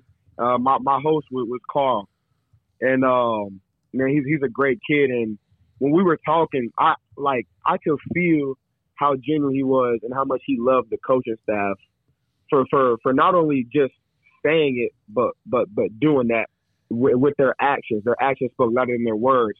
And so the whole time we may be talking about person over player once, because you could feel that there was person over player. You could feel that when you are who you say you are off the field, it translates to on the field, right? Just consistency and loving ball and keeping your head on right and doing the right things the right way, right? And I'm a firm believer in when you put good into the world, good will come back into you. And so just being around people who have that same mindset, I mean, it's awesome. There's nothing better than it. You mentioned Coach Aranda and his background.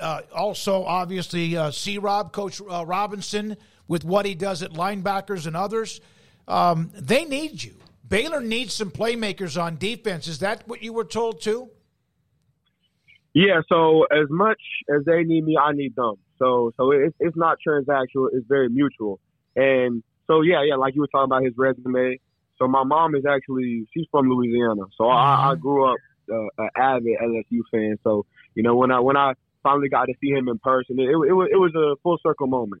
You grow up watching a coach and watching the clips of him, you know, changing guys' lives and turning them into elite specimens. And so just getting in front of him and having the one-on-ones and shaking his hand and, you know, just learning more about him in a more intimate atmosphere, like it was the best thing ever. I had a smile on my face the whole time. So you mentioned some of the guys that he had. You're a linebacker. Is Devin White the one you look to the most, or is there somebody I'm leaving out in that discussion? Yes, sir. Yeah. So Devin White, Patrick Queen, Trell Bernard, just to name a few. Shoot, T.J. Watt.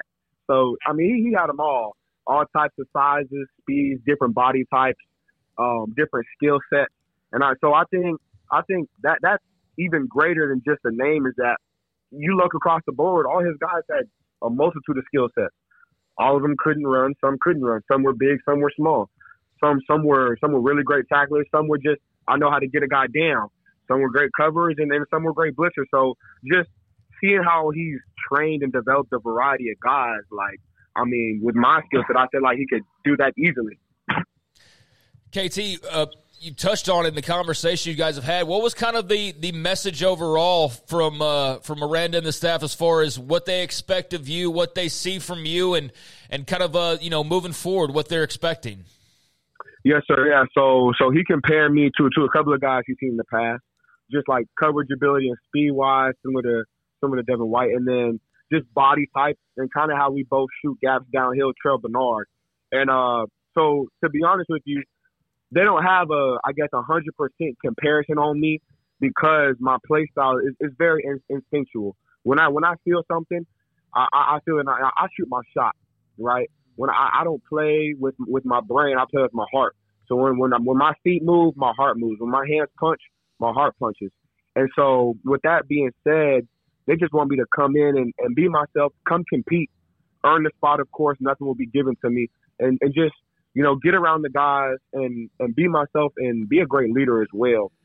I feel like, I've also learned that some of these guys just need a voice. And I don't always have to be the loudest guy in the room, but just know that I care about them and that, we're working to be great. And I can feel it. And it's going to be a great year. What about watching? Have you watched film of Terrell Bernard? And I'm not trying to compare you to him. He was an All-American. Obviously, Baylor hopes that you are anything close to that. But how much does that come into play most recently a 2021 season? Yeah, so I've watched a good bit of tape of him. And, dude's phenomenal, right? All-American, and then he's dominating up in Buffalo. And, the coach and I talked about it. JUCO's over. So I'm coming in with a fresh start. I'm hungry. I'm humble, and I just want to be the best that I can be, and hopefully that is All-American and getting a chance at the league. But this is just the beginning, and it's going to be the next chapter for me and my family. And I told him the only thing I'm gonna promise is you're gonna get the very best out of me every day, full effort, full speed, no matter what it is, on and off the field, and that's what I aim to be. Sounds like he's got a full throttle motor. Oh yeah, absolutely. Yeah. Keaton, how did JUCO make you a better player? It's not the route that people talk about the most anymore because the transfer portal's there, but it is a very valuable part for guys who can come in and develop it and then get their opportunity. How did it help you become a better player? Yeah, so, I'm sure at least everybody on this podcast has definitely watched Last Chance U. It's hard. It's hard. I'm not going to sit here and lie to y'all and say it was easy because it wasn't. You come in, you're slap in the middle of nowhere, Mississippi. But I'll tell you what, being there and being in that community, it was awesome. It's very religious, similar to Baylor, and the people around it really support the school and the guys because for a lot of us, it's our last chance, and it's very easy to go left, and it's very hard to go right. And so being there and being with Coach Greg Davis and Coach Cannon and Coach Shell and Coach Campbell on the defensive side of the ball, there was nothing to do but go up in my eyes, right? You can be focused because you're in the middle of nowhere. There's not too many distractions. The school is right next to the dormitory, so if you ever have questions for a teacher, it's maybe less than a minute or walk away. And then you get to play ball. You get to compete against guys who are hungry. And not even just hungry, but starving because this is it. This is their last shot. And I think what a lot of people don't understand in JUCO is that you play all types of level of competition. Mm-hmm. You can play from elite, under-recruited SWAT guys all the way up to SEC type of dudes who bang with the best of them. And so I think just having the opportunity to come out and show my skill set and compete with a great group of young men again. Like there was nothing like it, you know. And so picked up some of that Mississippi slang too. But yeah, it was awesome. KT, I went to a junior college.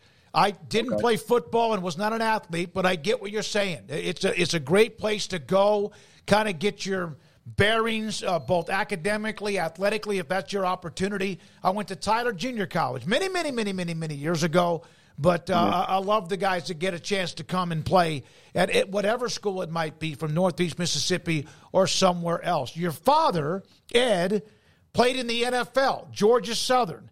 Also, your mother, you mentioned from New Orleans, is what? From Georgia Southern. And they obviously must have met in college, the role models and what they've meant for you.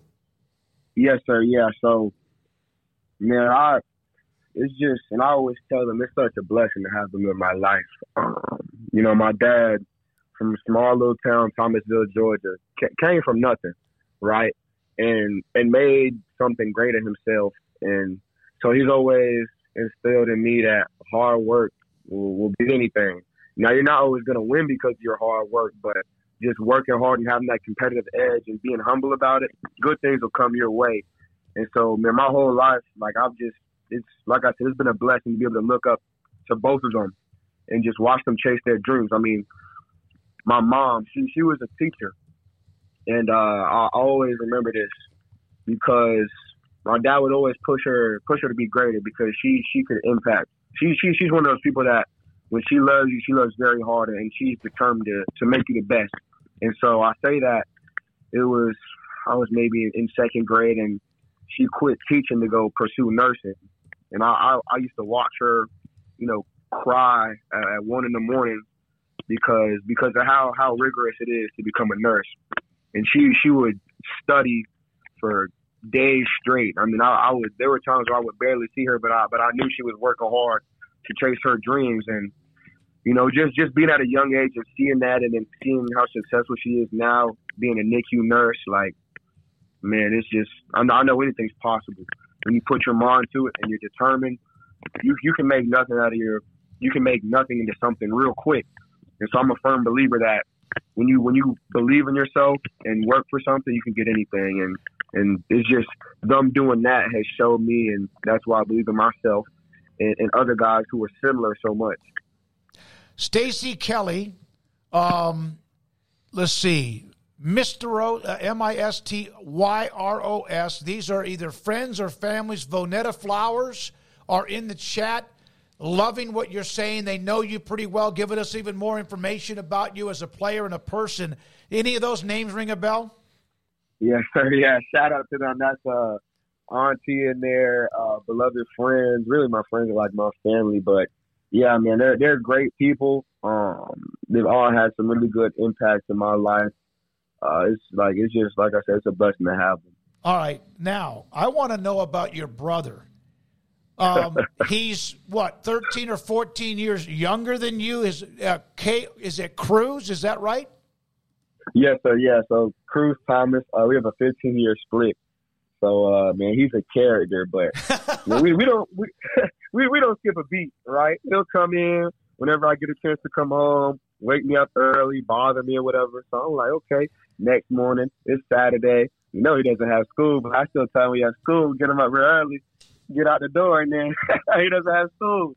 So, but yeah, man, he's awesome. I love him. It's been a blessing to have him in my life. I think we always talk about this and how the house was going to get real quiet soon. But man, when he was born, it was like another light shine through the doors, and man, it's just been nothing but a blessing. I love my little brother so much. You know, and another reason why I do this is for him. Yep. I want to be the greatest role model I can for him and show him that chase your dreams, man. Do whatever it is that you love, because one day, you know, he's going to be a dad to somebody.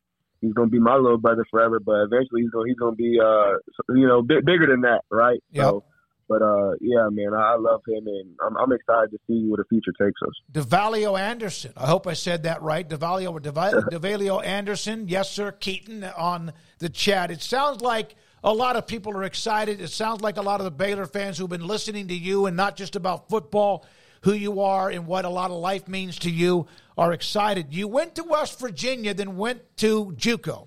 They were a part of the mix in Arkansas, Mississippi State. In the end, and I'm sure West Virginia is a place you knew since you were there, in the end, Craig brought this up about Dave Aranda and his role. What was another part of the decision to play at Baylor, and you had other good football teams wanting you to play for them? Yeah, so another great question. Obviously, Baylor is very, very religious-based. It's a Christian community, and I love that. I tell people all the time how much I used to struggle with my faith a little bit when I had some tough injuries and things weren't going my way. And I used to always ask why. But why means a lot of things, you know. Who helped you, right? Who hurt you? And then when you think about it, it's really always both. But then I thought about the who helps you piece, and I started counting all the people who helped me in my life, and the first one I could think of was God. And, you know, like I said, going to Northeast and getting a chance to reignite that flame has been amazing for me. I think I've always thrived in Christian communities because you feel it a little more. It hits your heart a little more. And so that was definitely a big factor. I mean, like, it's a beautiful place. I had a great time in Waco. The food's amazing. The people are amazing. It's just, I don't think I could see myself anywhere else. And obviously, I really do appreciate everybody in this process who has offered me and shown interest in me and believed in me. But, man, when you get that feeling, I mean, you know, probably when you got married or when you had your first child, like, you just know that's the place. That's who you're meant to be with, or that's where you're meant to be. KT, well, it's been I felt like just by our text messages you had a heck of a personality. There's no doubt about it, and obviously a heck of a football player as well. When do you arrive on campus? Is it the middle of January? When are you going to be here? Yes, sir. Yeah, so it'll be sometime in January. I don't know yet, but you know, I'm excited. I'm ready to get to work. I'm ready to talk with the guys and then get after this thing. I can feel it. We're going to do something great. And I'm excited. Thank you very much, KT. We appreciate your time. Keaton Thomas, Northeast Mississippi Community College, a part of the show here on 365 Sports. I made this comment, and I said this to you guys in a text message as well, is the high school football commitments. Obviously, the transfer portal has changed that a lot, and you wonder how it affects high school football and recruiting. But we just have not gotten, like, if anyone would have committed, we get them on the show. I am thrilled that we got Keaton Thomas on the show today. Yeah, he's fantastic. What a great personality, and probably some juice, like, you know, some of that energy that Baylor needs. You know, as you're trying to fight your way, back out of a 3-9 season, they need big personalities like that to buoy some optimism and go through. So sounds like he's fired up to be playing for Coach Aranda, which is exactly what Baylor needs. Yeah, I mean, it's a position of need. It's a player who obviously has a big personality and a sea of just kind of nameless, faceless sort of guys this past year. I mean, I don't mean that as a knock on them personally, but it's just like I don't feel like there was any really juice to anybody that we heard from, right? It was just kind of the same old, like, here's the same guys and here's the same message and here's the same result and, hey, let's run it back. And now it's week 2 and it's week 3 and nothing ever really changed. And so I think that he brings a little bit of a splash with a fun personality and hopefully a splash on the field as well to kind of change up some of that monotony and bring a little bit of a different perspective and a little bit of a different attitude and a flavor. So, very impressed by KT or Keaton Thomas there, and seems like a great pickup from just about any angle that you look at it. And they've got a lot of, big decisions on their plate and ones they've already made. I mean, you still have an O-line coach that hasn't been hired just yet, although that appears to be, imminent. It seems like that's any day now. We could be hearing about an offensive line coach, and once they get that squared away, that's it as far as staff goes. And then on the roster side of things, it's become very clear of what you have and what you're not going to have, at least for the spring ball portion of the schedule. There's just 2 guys who haven't recommitted, I guess, if you want to use that phrase. Everybody on the team, everybody eligible on the entire team has let it be known if they're coming or going. Or if they're staying, except for 2 players. Dominic Richardson, who's been here for all of a year from Oklahoma State, and then Javon Gibson, the wide receiver. Those are the only 2 players eligible to return who have not somehow or another made it known what they're going to do. So waiting on, and maybe they have behind the scenes. It's just not public yet, but it's becoming clear of what they have to work with numbers-wise. It's becoming clear of the direction that they're going, and dare I say there's actually some excitement around the team. I mean, especially compared to the last several months when it was just very much not an exciting thing to talk about, or an exciting thing to watch, or an exciting thing to really get into when you're talking about the future. And, I mean, really nothing was all that great. And now between some of the recruiting juice that you've got, the hires that you've made, and some of the clarity you now have on your roster of like, okay, Blake Shapen is gone. Like, you can start to get a little bit excited about what this new version of this team can look like under Dave Aranda. Yeah, and it sounds like, and again, by the way, C-Rob, Coach Robinson, the linebackers coach, had a lot to do with this too for Baylor. One note, I was asked about, was this a must in getting KT Thomas because of the decommitment of the young man who was committed to Baylor who eventually committed to Stanford?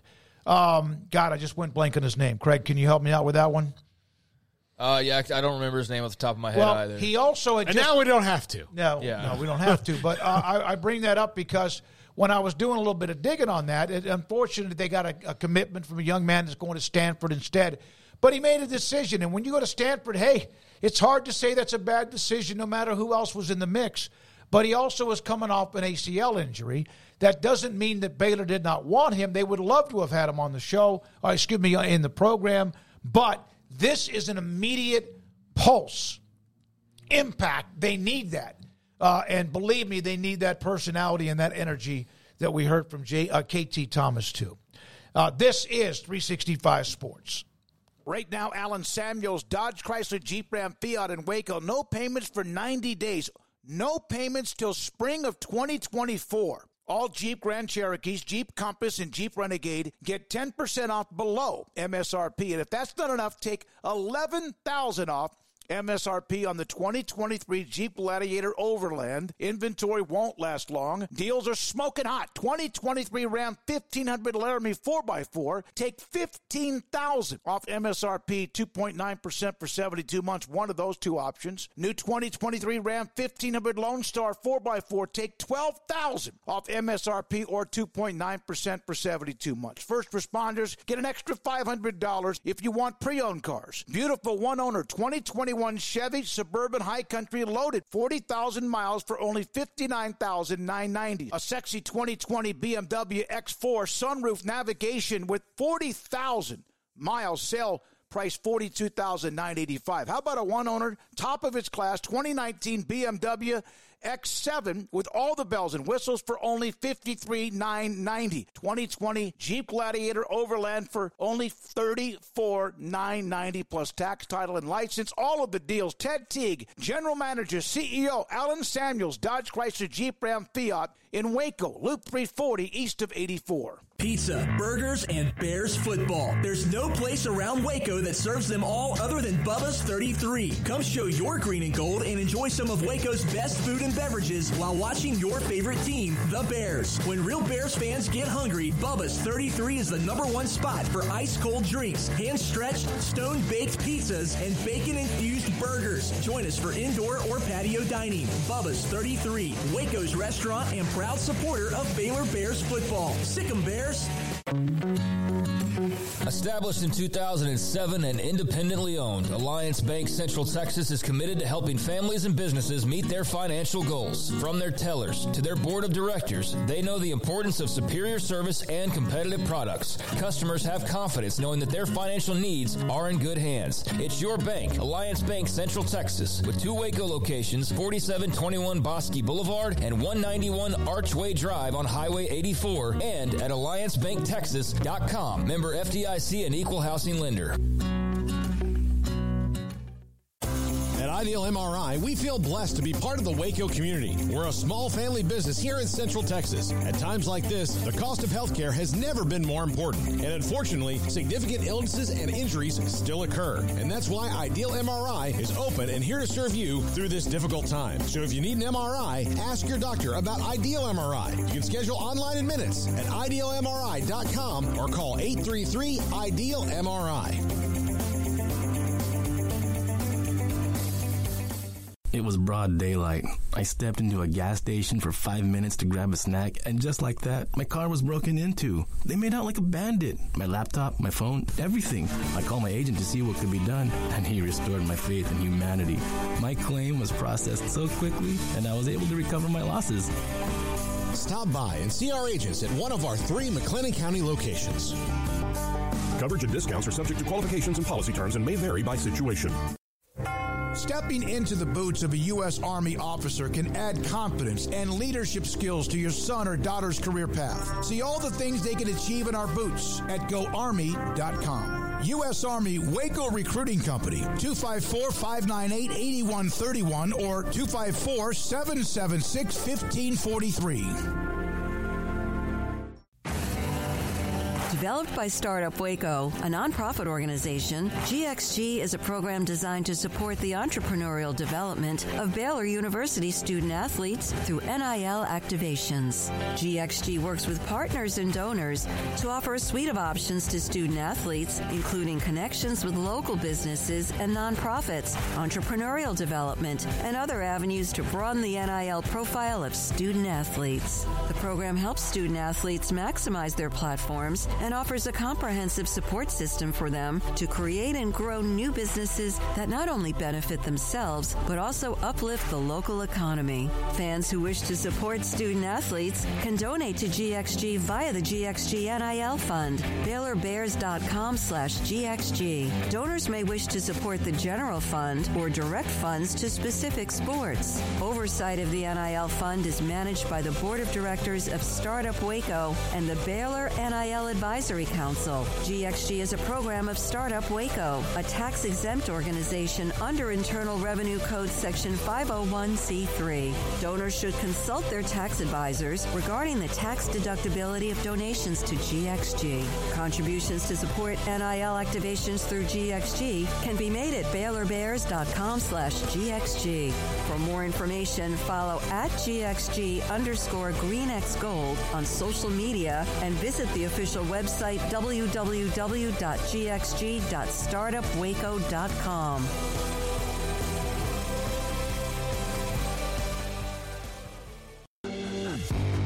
This is 365 Sports. Text us at 254-339-1122. The text line is sponsored by Riverbend Liquor and Wine, with the most extensive variety of craft beer in Waco. A hidden gem on Lakeshore Drive and 19th Street. All right, here we go, this 5 o'clock hour. Men's basketball top 25 released today. Kansas, good God. Wash my mouth out with soap. Kansas 2, Houston is 4, Baylor is 6, Oklahoma 11, BYU is 18, and Texas is 19.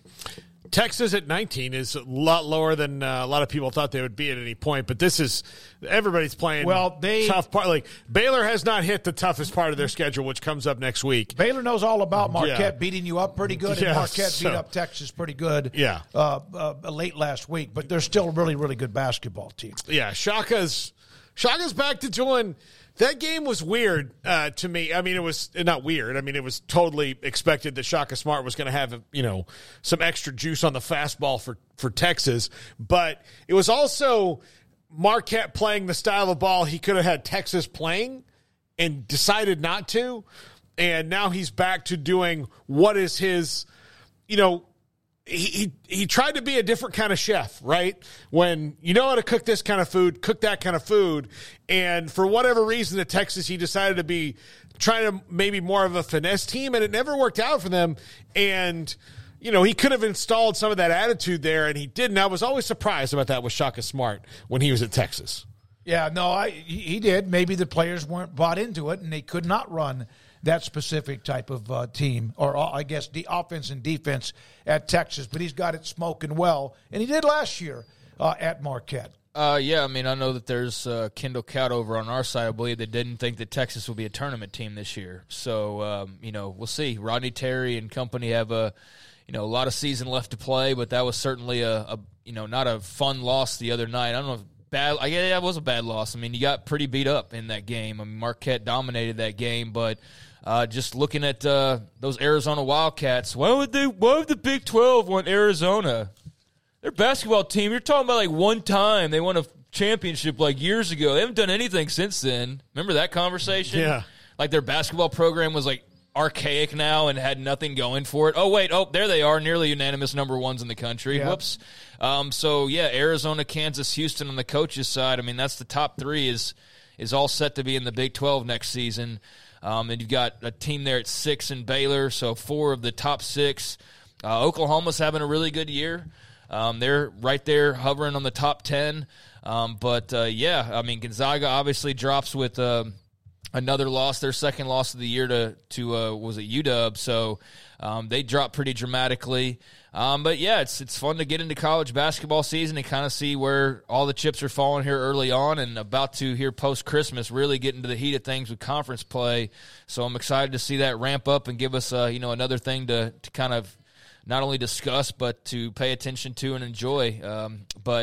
There's definitely shaping up to be a pretty thick race, not only in the Big 12 this year, but especially next year when you look at if Arizona can keep it going and what the others could possibly bring to the table. And K-State with Jerome Tang, after all the drama from last week, go down. I think they beat LSU. And again, LSU's kind of just there, but nice win for them. And it's going to be just a battering ram. Now, Drake May, quarterback, North Carolina. Paul, Craig, did you think he's back for another year? No, not a chance. He's going to be either the number 1 or number 2 overall pick in the draft, depending on how those chips fall. If somebody prefers him to Caleb Williams or vice versa, but he was going to go all the time. He's a fantastic player. It did not work out for North Carolina this year to be in contention for the ACC title, and they hit a rough patch. But he's an excellent player. They also lost linebacker Cedric Gray, another really good player who's going to the NFL today as well. But Drake May's the real story there. And Max Johnson from A&M transfers in, and he'll get first crack at maybe winning that starting job there in Chapel Hill. But, yeah, not a surprise that he's going to the NFL because he's going to be a top 2 pick in the draft. Yeah, absolutely no surprise whatsoever. I mean, if you thought he was coming back, you probably think that Caleb Williams has a chance of coming back, and there's basically no chance of that. I don't think anybody expected Drake May to come back for another year. Just not really much of a point when you're projected the way that he's being projected. So, really good player. Had a nice run there in Chapel Hill. Still left quite a bit on the table, but that wasn't necessarily always his fault, and I think he showed the goods and showed why he was a highly coveted guy to begin with and why he'll be a highly coveted guy on the next level. I don't think that that's a shocker in any way. It's just a matter now. The biggest question is of where does he land, and that's going to be the speculation now for the next several months, and throughout this whole process, we're going to get a lot of him and Caleb Williams comparisons, and I'm sure there will be other players that enter that mix as well. Your Marvin Harrison Jr.'s when he makes his decision and various others. But, yeah, absolutely no surprise that Drake May is going to the NFL draft. One of the college note that's related to a coach, he's been in the NFL. Brian Stewart, remember him? He was a part of the Baylor staff. Then he went on to coach at Maryland as the defensive coordinator. He was in Nebraska. He's also now going to be the assistant head coach, defensive coordinator, safeties coach at Middle Tennessee State. That's a note about former Baylor assistant coach, and he's been around in Brian Stewart. Good for him. Derek Mason, the new head coach there in Murfreesboro. Now, the Cowboys will never lose another game. Not this year. I said that to Paul a month ago. He disagreed with me. They are mauling people. Yeah, they've had a couple of things go their way, but they took Philadelphia, took their heart. I saw DeMarcus Lawrence with a quote. I just saw the transcription about we were going to keep beating them until they quit.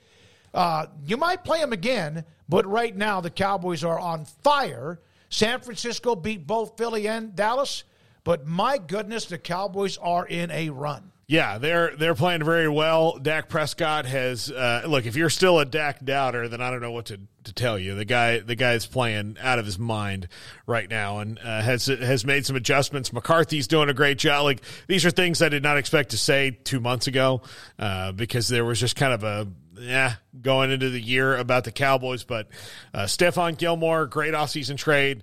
Brandon Cooks, great offseason trade. It's funny how when you take good players off of bad teams and put them on a good team, how it makes your team better, and that you don't have to always, hoard your 5th round draft picks, Stephen Jones. So they've made a lot of good moves, and things are rolling their way right now. They have a really tough stretch. The next 3 games they play are at Buffalo, who just beat the Chiefs, at Miami, who is a juggernaut on offense, and then they have to host the Lions, who did just lose to the Bears, are still a really good team. So they've lost a couple in a row, have they not? Or the 2 out of the last? Yeah, they lost. They lost on Thanksgiving. Yeah. So look, they're not in the peak of their season right now. The Cowboys are, but the NFL is not for long. So it's going well. They're doing things the right way. I still don't think that they can stop San Francisco's running game, which is going to be a problem. But things are rolling along really well, and CeeDee Lamb, in particular, to me, is just having one of those years where he was already a star, but now he's broken out into just a superstar. Yeah, they beat Philly's ass. I mean, they did. That was a no-doubter, and there's a lot of big talk heading into that game. I think they left the Eagles stunned, even though the Eagles have kind of felt like, things aren't going exactly how they would love for them to go, just team-wise right now. I think there's, questions building there, but I don't think that anybody was really expecting them to be on the losing end in that manner. I mean, lose to the Cowboys in Dallas, or in Arlington, where they never lose at this point. I mean, that's one thing. Their home streak's getting pretty feisty 15, now. Is it right? 15 straight? So to lose there is not, all that surprising, but to lose how you lost was pretty incredible. And, that area is really experiencing a lot of fun right now. I mean, I can only imagine what it must be like for the Texas fans who are also Rangers and Cowboys fans, because you've got a team playing for a national title, you've got a team that's won a World Series, and you've got a team that's shaping up to be a real legit Super Bowl contender there in the Cowboys. So for those in North Texas who grew up kind of following that whole circle of teams, it's been a very fun year, and it could get even bigger for the Cowboys and the Longhorns here coming up over the next few weeks. But, they're playing excellent right now.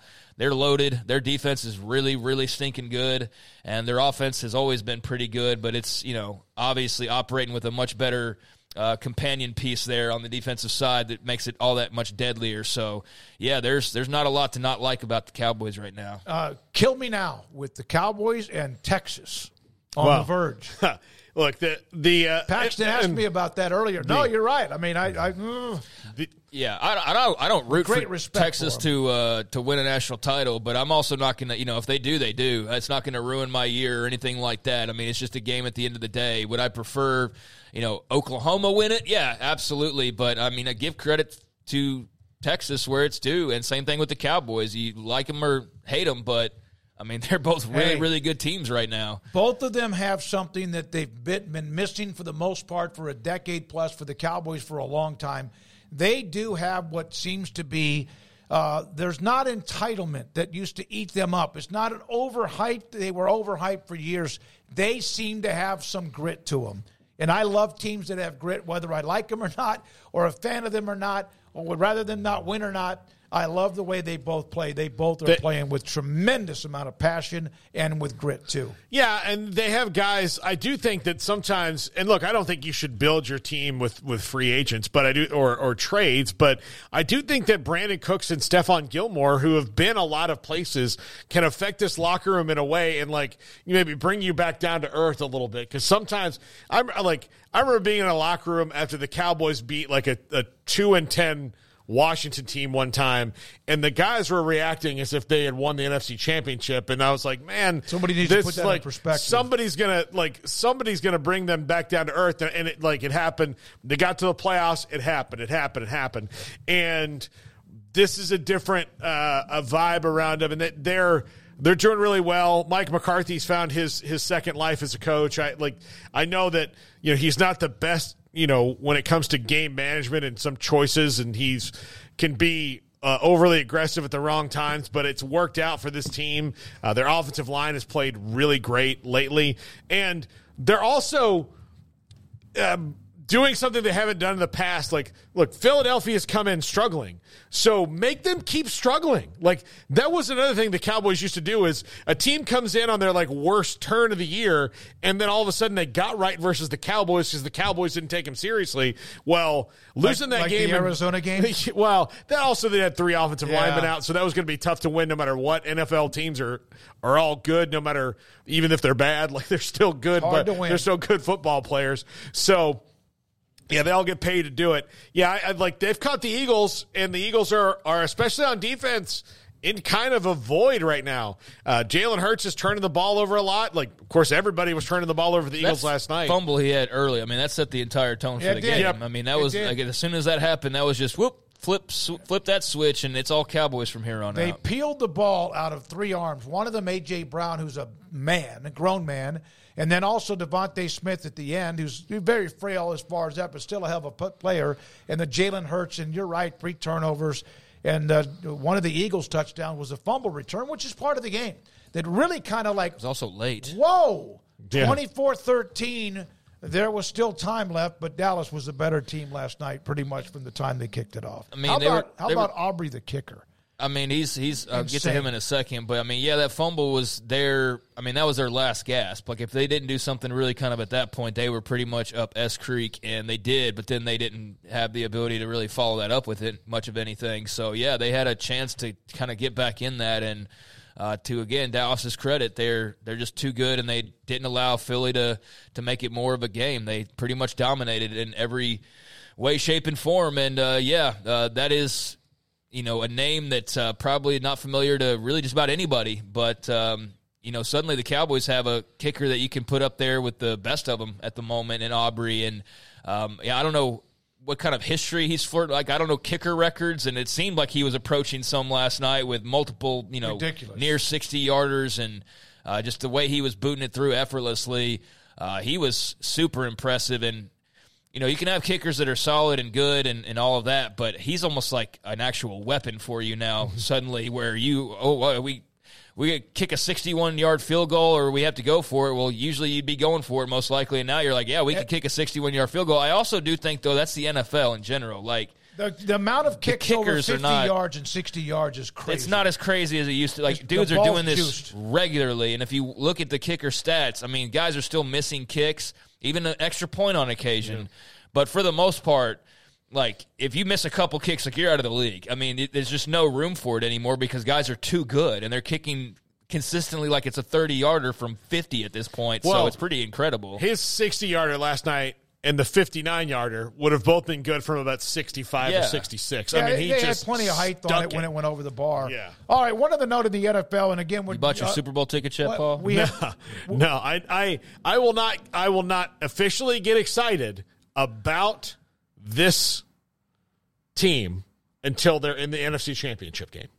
Yeah, because they haven't been that since the last time. If they get in the NFC Championship game, then I'll be optimistic. So who's the team you worry about the most? The 49ers. Okay, yeah. And we got to mention Brock Purdy continuing to have an excellent run there with the 49ers, and fun watching him thrive on the next level. But that's a fun team in general, for sure. I think the football's as juiced as baseball was once and as much as the golf ball is right now in professional golf. When we come back, Ryan Abraham inside Troy on the North Dakota State head coach joining Lincoln Riley's staff. And what has it been like with them in the transfer portal and much more? And this is 365 Sports. One size fits all. That may be all right for an adjustable belt or cheap sunglasses, but when it comes to your financial needs, no one wants a one-size-fits-all strategy. Ben Erlinson, your Edward Jones financial advisor, knows that his most important goals are yours. That's why he takes the time to understand your needs, knowing you. That's how Edward Jones makes sense of investing. Ben Erlinson, 100 North 6th Street in Waco, 254-759-8533. Edward Jones, member SIPC. Baylor Scott & White Southwest Sports Medicine and Orthopedics, the team physicians for Baylor Athletics, diagnosing and treating all sports-related injuries, including concussions. These specialists also provide orthopedic services for athletes and non-athletes alike, whether it's knee or shoulder pain, a wrist injury, orthopedic spine care, and even an arthritis and total joint clinic. Trust the doctors Baylor Athletics trust. Baylor Scott & White Southwest Sports Medicine and Orthopedics wants to get you back in the game. TFNB Your Bank for Life is the official local bank of Baylor Athletics. Find out why more Central Texas are making TFNB their bank for life. Sign up for our Edge checking and savings accounts to earn interest or cash back. With 5 convenient locations and an award-winning mobile app, banking has never been easier. TFNB Your Bank for Life. Member FDIC. Did you know that 1 out of every 4 men have symptomatic low levels of testosterone and don't even know it? And if you think you're too young to worry about it, guess again. Low T levels can make you feel tired and grumpy, raise your cholesterol, and cause weight gain. Petty Clinic Low T can set up same-day blood screening and results. So if you're tired of being tired, call or go online at pettycliniclowt.com. It's a private clinic with an atmosphere catering to men. Affordable, only $165 a month, including lab work, office consultation, testosterone injections, and follow-up visits, compared to $300 or more a month in Dallas or Austin, and you don't have to drive 90 miles one way or the other and fight the traffic. Petty Clinic Low T has board-certified physician consultations that will provide the best form of brand-strength testosterone. Contact Petty Clinic Low T for increased energy, improvement in sexual desire and performance, mood, concentration, even a decrease in body and belly fat. Just off Highway 84 and Old Hewitt Drive in Woodway, pettycliniclowt.com.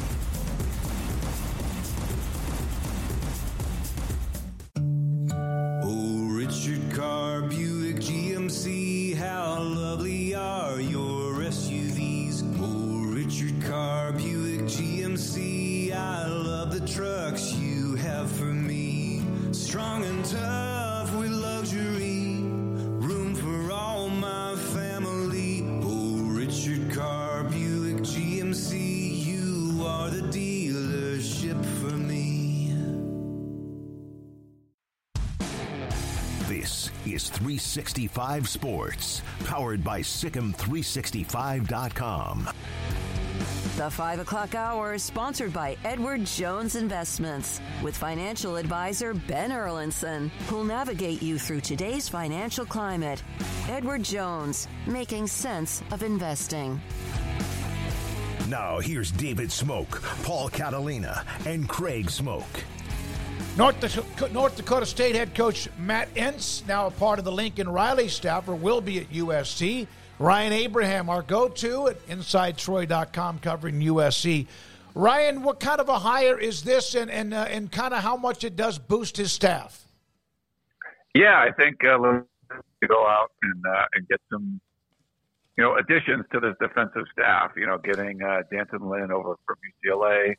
I thought was a big one just because you're taking a coach away from a rival. And then whenever you get a head coach that's had a lot of success, even at the FCS level, to kind of join your staff and bolster things as a position coach, it'll be a little bit more than that, I think, for him. But I think it's a good one for USC. It probably means that Brian Odom, who came over with Lincoln Riley from Oklahoma, is probably not going to be on the staff anymore. But we thought this was going to be more than just a defensive coordinator offseason. The defense was bad all around. I don't think anybody's job was safe. So it looks like a pretty good hire, at least on paper, so far for Lincoln Riley. How much does Lincoln Riley need to do this to get kind of his swing back? Because, the way that they, lost at the end of last season, the way that this season did not go with the best player in America, how they wanted to go, does he need the defense to help him reestablish that he's Lincoln freaking Riley? That's a great way to put it. And it's hard for me because when you go out and hire somebody with that sort of resume, they have a little bit of a leash. You give them some time. And I don't know if it was just the style of offense, especially a lot of the old school USC fans don't want to see. They still want to see like student body left, student body right, all that kind of stuff. There's anything associated with an air raid, and not that he runs that fully, but I think that just kind of gets downvoted by fans just in general. And if you're winning, it's fine. But once like you mentioned, the end of last year didn't end the way they wanted. they start off 6-0. They weren't even behind in a game for the first 5 games, and then they lose 5 of the last 6 and just look terrible, especially on the defensive side. He's lost a lot of the fan base, which to me is kind of shocking, but I guess that's the way modern college football works right now. So I think some of it is just sort of getting some of that back from the fans, just to be like, hey, I'm still looking, like you said, I'm still looking for Riley. We're going to get the defense fixed. The offense is still going to be good and win a bunch of games going to the Big Ten. But the shine has come off a little bit, and I think it's faster than I ever thought it would be. But like I said, it's probably just the way college football is right now. Ryan, as far as Matt Entz goes, I mean, what have kind of been your initial, I guess, in your research, things that stood out, but also where does he, in your mind, get started when it comes to getting to work on retooling this defense? Yeah, I think if you go back, 4 or 5 years, even, later in the Clay Helton era, different defensive coordinators, different linebackers, they just have not got a lot of production out of the linebacker spot. I mean, they've had like a guy like Tuli Tuipulotu lead the nation in sacks. They've had guys have like All-American type of seasons, like a Kalen Bullock in the secondary, and they've had talent at linebacker. They just haven't been able to have these guys that are, very productive, and I think that's where you want a lot of your production to come from. I mean, if your secondary is making a lot of tackles, there's probably something wrong in your front seven. I think the linebackers can fix a lot of problems up front and and behind them, and it just seems like they've not been productive there. So, recruiting and talent acquisition and all that stuff, is important. But I think really developing that position and having them putting guys that are athletic in a position to shine and lead the team in tackles and get a bunch of takeaways. Whatever you need to do to get that production going at a linebacker spot, you could just impact so much from there. And USC's it's sort of been like a black hole. So I think that's the biggest thing. Develop these guys a little bit, but get them to be productive members. We just haven't seen that kind of production that you need at a linebacker spot for several years at USC. Ryan, only because we like to clarify things. Obviously, Caleb Williams is not going to play in the bowl game. He's going to be perhaps the number 1 pick in the draft. I can't imagine maybe 1 or 2. Drake May is entering the draft too. But was there any kind of disagreement between Lincoln Riley and Caleb on opting out of the bowl game? Or is that just smoke that was out there from social media type people? Yeah, we haven't heard anything along those lines. They were kind of keeping everything sort of close as far as like what he was going to do. I mean, Caleb, his family had said things about potentially coming back, but it just none of that sort of passed the smell test over. When people would ask me, I'm like, I can't see any scenario where he would come back, but it's called, anything could happen. But yeah, I think this is just more, it's kind of a business decision. If it was a better bowl game, I think, he's the kind of guy when, he's just a very competitive player. And if it was playing in a New Year's Six bowl or a better bowl, or obviously even like the playoffs, I think he's playing for sure. But the fact that they lost 5 of the last 6, playing in a bowl game is probably not going to help his draft stock all that much. So I feel like that's just sort of like the decision that was made there. But to my knowledge, there wasn't any sort of rift between those guys. They seem to be, pretty close as far as, working together, the 2 seasons that they were at USC and then, of course, the season in Oklahoma too. So I kind of think that's sort of where it was. And if they were in a better bowl game, he probably would have played. But because it was, just a holiday bowl, you're 7-5, just kind of move on and get ready for the draft. All right, finish this sentence for me, Ryan. The starting quarterback in 2024 at USC will be? I have no idea. I would say right now it's probably – I'm going to go Miller Moss. They have Malachi Nelson, who was the 5-star, but we just haven't seen a lot of him. He came in sort of banged up a little bit, and Miller Moss has really just been the guy, the number 2 guy. He's going to get all the first-team reps and practice getting into the bowl game. But I think it's still TBD because we know that Lincoln Riley's met with like Will Howard from Kansas State, and there's other players, Cam Moore, guys that are just in the mix as far as like being talked to, and maybe they haven't, maybe he hasn't made a decision to bring somebody in. But I feel like you could bring somebody in like a stopgap, like a 5th-year guy that's going to play 1 year. You could bring in someone that's younger that would have more time to sort of develop and probably be more of a competition where you're not just bringing in a guy to be the starter, or you could bring in a depth guy because they're not going to have a lot of scholarship quarterbacks on the roster. So maybe it goes with Miller Moss or Malachi Nelson, and you bring someone else to kind of help with depth. So I think there's some options for Lincoln Riley. My gut is, though, he's going to go out and get somebody. But since they haven't got anybody yet, I'm going to go with Miller Moss, and then we'll see, after that. Maybe, he could wow everybody at bowl practices and then the bowl game and kind of secure it, or at least, give him a leg up when it comes to the starting spot next year. But if I had to bet, I'm betting he's probably going to bring somebody in over the next couple of weeks, and then that person would likely be the favorite in the clubhouse to be the starter next year. Ryan, it's interesting. The Pac-12 title game came down to two teams that'll be going along with USC to the Big Ten. Texas ends up winning the Big 12 in their final, season. Obviously, USC would have liked to have ended things similarly. But what was that final season in the Pac-12 like from your point of view? Was it hostile crowds? Was it anything different, really? Or is that just kind of a media creation? How did you feel about that final run in the Pac? Yeah, USC didn't get to play either team that's staying. So they lost, or they missed Washington State and Oregon State, but everyone else was leaving. So it's kind of one of those things that you can't really be hostile anymore. If the Pac-12 had tried to stay together and maybe just Colorado left and everyone else stayed, and they were going to add like San Diego State, I think it might have changed things. Like playing Utah or playing Arizona, those kind of schools. I think it would be a little crazier. But because everybody sort of just dispersed and everyone left, I don't think there was that way. I think maybe like the Apple Cup and the Civil War. I think Washington and Oregon were able to win both those, but I think both those teams that were left behind, the Cougars and the Beavs, I think were both kind of fired up for that one. But I think if it was only USC and UCLA leaving, or maybe just Colorado joining them, I think it would have been a little bit more hostile. But because everyone was going, I think everyone was sort of worried, taking care of your own house as opposed to worrying about USC screwed the Pac-12 and sank this ship, so we're going to get mad. It just seemed like everybody was kind of doing their own thing. Do you like the fact that Oregon and Washington are joining the fray as well? I think it's better for West Coast. I mean, just because I think that we don't know how this travel thing is going to work out, especially with the non-revenue sports. I think that's not going to be something you could sustain. I think they're going to have to figure that out sooner rather than later. But the football part you can do.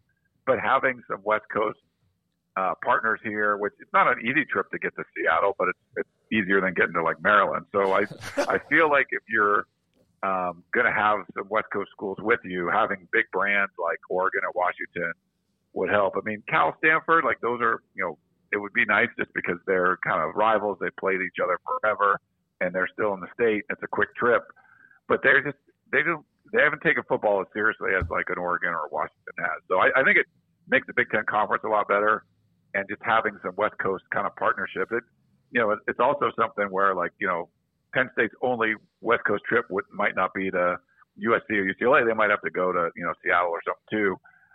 So I feel like if you were to only two teams on the West Coast, I think you'd be a little bit of a disadvantage.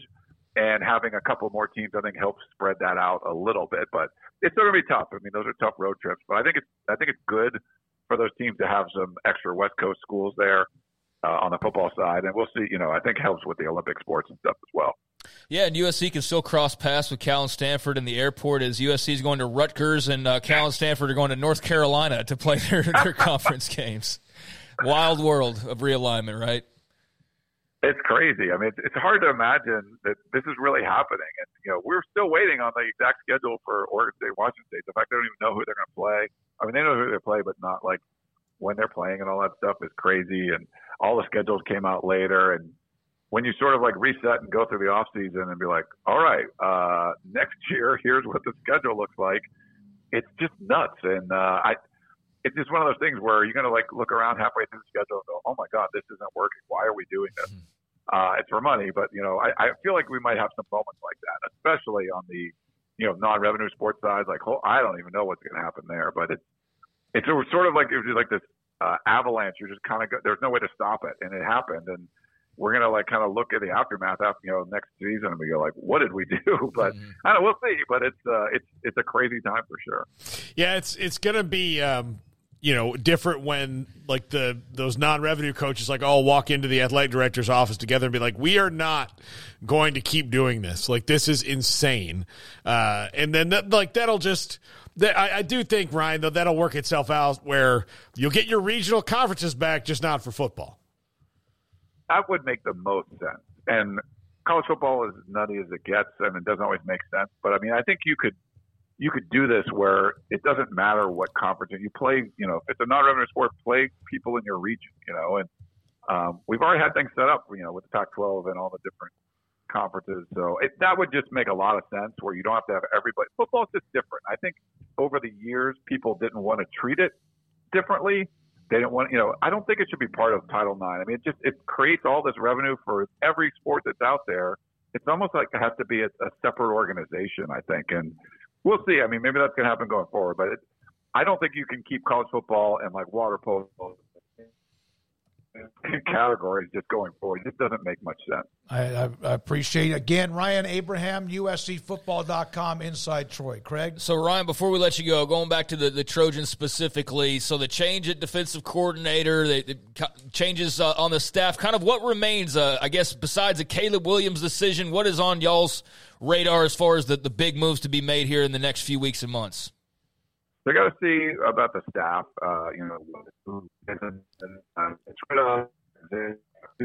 It's already, and we'll see kind of where that goes. And I guess sort of what he's going to change as far as scheme and how to prepare, and will practices be different and all that. I think he turned UCLA defense around and what he did do that in college football with a defensive coordinator, just different scheme, different everything, and you can kind of, with the same personnel, UCLA from 2020 to 2023 went from defense to like the teams. They've done a lot better with not really adding a lot of people. That's the biggest one you're going to do this offseason. But really just hasn't gone as well. High school recruiting for Lincoln Riley. I think USC is not the best when it comes to NIL. All right. He's going to build on. Ryan, thank you very much. We lost you there for a little bit. Ryan Abraham on mainly the coach from North Dakota State joining the staff, but a lot of things USC after an incredibly disappointing year with what they ended up at 7-5. Now, when we come back, there was a prediction earlier in the afternoon that the Ohio State McCord could end up in Lincoln. That may not be true. There might be somebody else who ends up in Lincoln. Well, it might be both of them because McCord only has 1 year. So. Yeah, absolutely. So we'll have that news and more. And Brett Yormark's twin brother, Michael, not yet. We're going to show you a picture of him. He was Fran Fraschilla. And the question was by Dolly Drama, who's great, a UCF fan alum. When you look at Michael Yormark in the next segment, what do you think he does for a living? This is 365 Sports. Riverbend Liquor and Wine, Lakeshore Drive and North 19th Street. That's the OG, the classic location. Now they have a new location on Franklin Avenue in downtown Waco. Look, if you are headed to that holiday party and you need some craft beer, you need some spirit, whatever you need, Riverbend Liquor and Wine is the place to go. They've got everything you could possibly need, especially if you're going to get a white elephant gift. I know that I was at a party this last week, got a white elephant gift that was a craft bourbon, and they got it at Riverbend Liquor and Wine. It is the best place to go for the local craft bourbons. Unbelievable what they have. If it's made in Texas, if it's a craft bourbon, it is at Riverbend Liquor and Wine. Lakeshore Drive at North 19th Street and now in downtown Waco. Ring in the new year with unbeatable savings on the new 2023 Ram trucks during the Wrap Up the Year sales event at Allen Samuels in Waco. Take advantage of this limited time opportunity and start the new year in style. Shop our great selection in-store or online today. With so many companies and policies out there, it gets so confusing shopping for insurance, and I never know if I'm getting the policy that's right for me. Luckily, I met the team at the Niche Group Insurance Agency. With the Niche Group, you can go to one company and get access to coverage options from many insurance carriers, and you get to speak to a real person about your specific coverage needs. With the Niche Group, I know I'm getting the right coverage at the right price. If you need insurance, talk to the experts at the Niche Group at 1-800-258-8302. too. Pizza, burgers, and Bears football. There's no place around Waco that serves them all other than Bubba's 33. Come show your green and gold and enjoy some of Waco's best food and beverages while watching your favorite team, the Bears. When real Bears fans get hungry, Bubba's 33 is the #1 spot for ice-cold drinks, hand-stretched, stone-baked pizzas, and bacon-infused burgers. Join us for indoor or patio dining. Bubba's 33, Waco's restaurant and proud supporter of Baylor Bears football. Sick 'em, Bears! Looking to connect with Baylor alums in your area? Baylor Alumni can help. Looking to host a watch party in your city? Baylor Alumni can get you started. Want to step out in your community and serve with other alums? Baylor Alumni is your connection with the university and each other. Let's get started. Learn how at baylor.edu/alumni. Samantha Duvall, TexasBeefHouse.com in White House, Texas, just outside of Tyler in East Texas. And another auction, Samantha, is gone. Aged Wagyu beef and so much more you have on your ranch. How did it go? And what is next? So we had our Very Merry Beef auction. We tried doing one completely online this time, and it went really well. It lasted for over 3 days. We are planning another auction January 30th. This auction will be an in-person, online also, a live auction like we did the first time. You come out to the ranch, dinner is going to be provided. It'll be a variety of steaks, hamburger, sausage, tri-tip, brisket, roast, all of the different Wagyu cuts. But we still have online our family bundles, summer sausage. That's a huge hit this time of year. It's perfect to give to teachers or hostess guests or to have out on your charcuterie board for your Christmas dinner. We have those available online. Our last day for shipping is December 13th. That way we can make sure that you've got it there by Christmas. TexasBeefHouse.com. Use your SICM10 code to get 10% off. So we just want to tell all of our customers Merry Christmas, Happy New Year, and thank you so much for your continued support in the year of 2023, and we hope that you return to us in 2024. And they will, repeat customers, because the product is amazing. Aged Wagyu beef, TexasBeefHouse.com, and this is 365 Sports. Parenting is full of surprises. You never know what to expect. So after our son was born, I called my Texas Farm Bureau insurance agent to set up a life insurance policy in case something happened to me. Sawyer is now 2. And we'll soon have a sister. There's no one else I would trust with protecting my family. Stop by and see our agents at one of our 3 McLennan County locations. Coverage and discounts are subject to qualifications and policy terms and may vary by situation. 365 Sports is turbocharged by Unite Private Networks. Find out more at uniteprivatenetworks.com. Thank you very much to UW fan Jim. $2 super chat. You guys are the best. Keep up the good work. Thank you, Jim. We appreciate that. We appreciate you listening, watching us. We do appreciate the super chats, and obviously thank you very much and spread the word. Now, if Nebraska had with all due respect, if they had a quarterback that could walk and chew gum last year, they probably would have been 8-4, 9-3. They really would have been. They had just way too many turnovers, led the country in turnovers. Now, all of a sudden, on the verge of National Signing Day, this is on Dylan Raiola. Remember him, the star, 5-star quarterback who flirted with Nebraska a little bit, and I mean that as he was very much interested, committed to Georgia. And now, Steve Wiltfong, 247, among many others, are saying that they now are putting up a crystal ball that he could, or that he's headed to Nebraska. Well, and he's been committed to Georgia since May. He's a legacy there, as you know. His father played there. His uncles played there and is on the staff. So this would be the biggest get for Matt Rule in his tenure at Nebraska. And, I mean, it's not the only quarterback that they need to get, because they need to get a guy who can for sure, at least start for them next year, because they don't have – Jeff Sims is officially in the portal now. Not that they were going to want him to start anyway. That's good news for Nebraska, but they don't have a Big Ten starting caliber quarterback on their roster right now. But getting that first big 5-star recruit in would be enormous for the Huskers. Yeah, I mean, the Jeff Sims thing, that's totally unsurprising, but that's also kind of what I was talking about earlier. Of like, it's one thing if you got hurt and, you're making up a year or whatever, but that COVID year, man, there's just dudes just hanging around, right? Just hanging around, like school 3, school 4. Good for them, but it's it's a logjam, that's for sure. But yeah, I mean, you couldn't bring back Jeff Sims and run that back, or not have a major shakeup at quarterback and have the fans as bought in as they were before.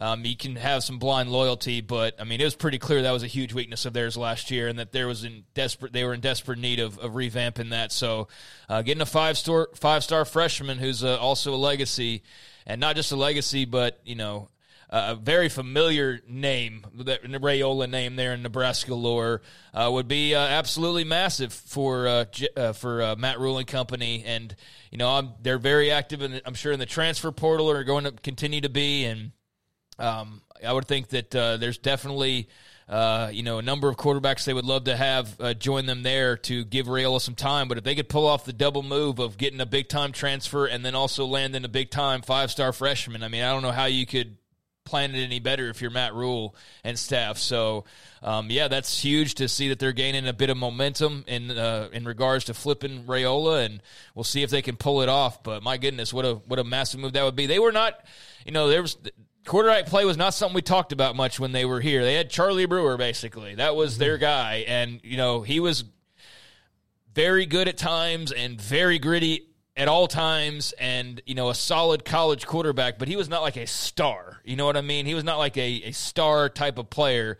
When you're talking about like a guy like a Raiola, I think that's when you're starting to talk about like those difference makers at that position that can really change your program. And so that's not something he's really had at his disposal a lot. I mean, P.J. Walker was a fine quarterback. He was a good quarterback. He was in the NFL, but he wasn't like a star, right?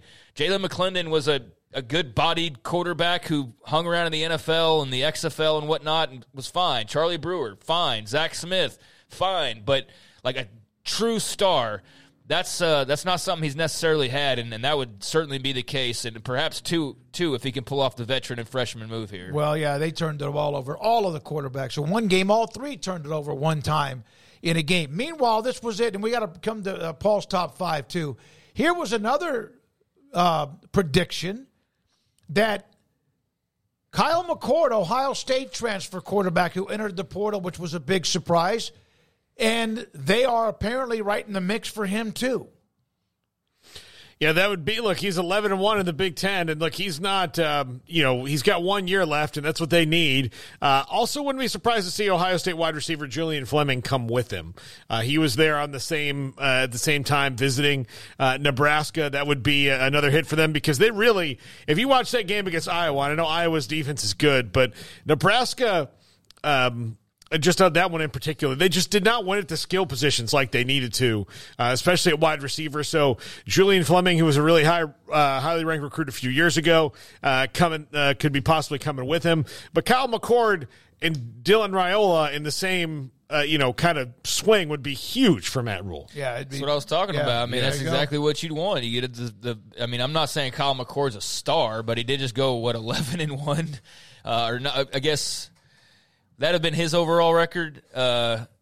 Okay, yeah. I was trying to think at the very beginning of the year, but when they were sorting out, right. I was sorting out the quarterback race in my mind from the from the preseason and how that ended up working out right at the very beginning. But yeah, I mean that would be right up what I was just talking about, and right up their alley, I would imagine. Having the veteran there for a year, give Raiola time to get acclimated, and then be expecting to, along with some others, have a great quarterback battle for 2025. So, yeah, that would be the picture-perfect scenario, you would think, for Matt Rule and the Cornhuskers, and would love to see that for them. So there's a couple of things at the end. Also, Brett Yormark's twin brother, Michael.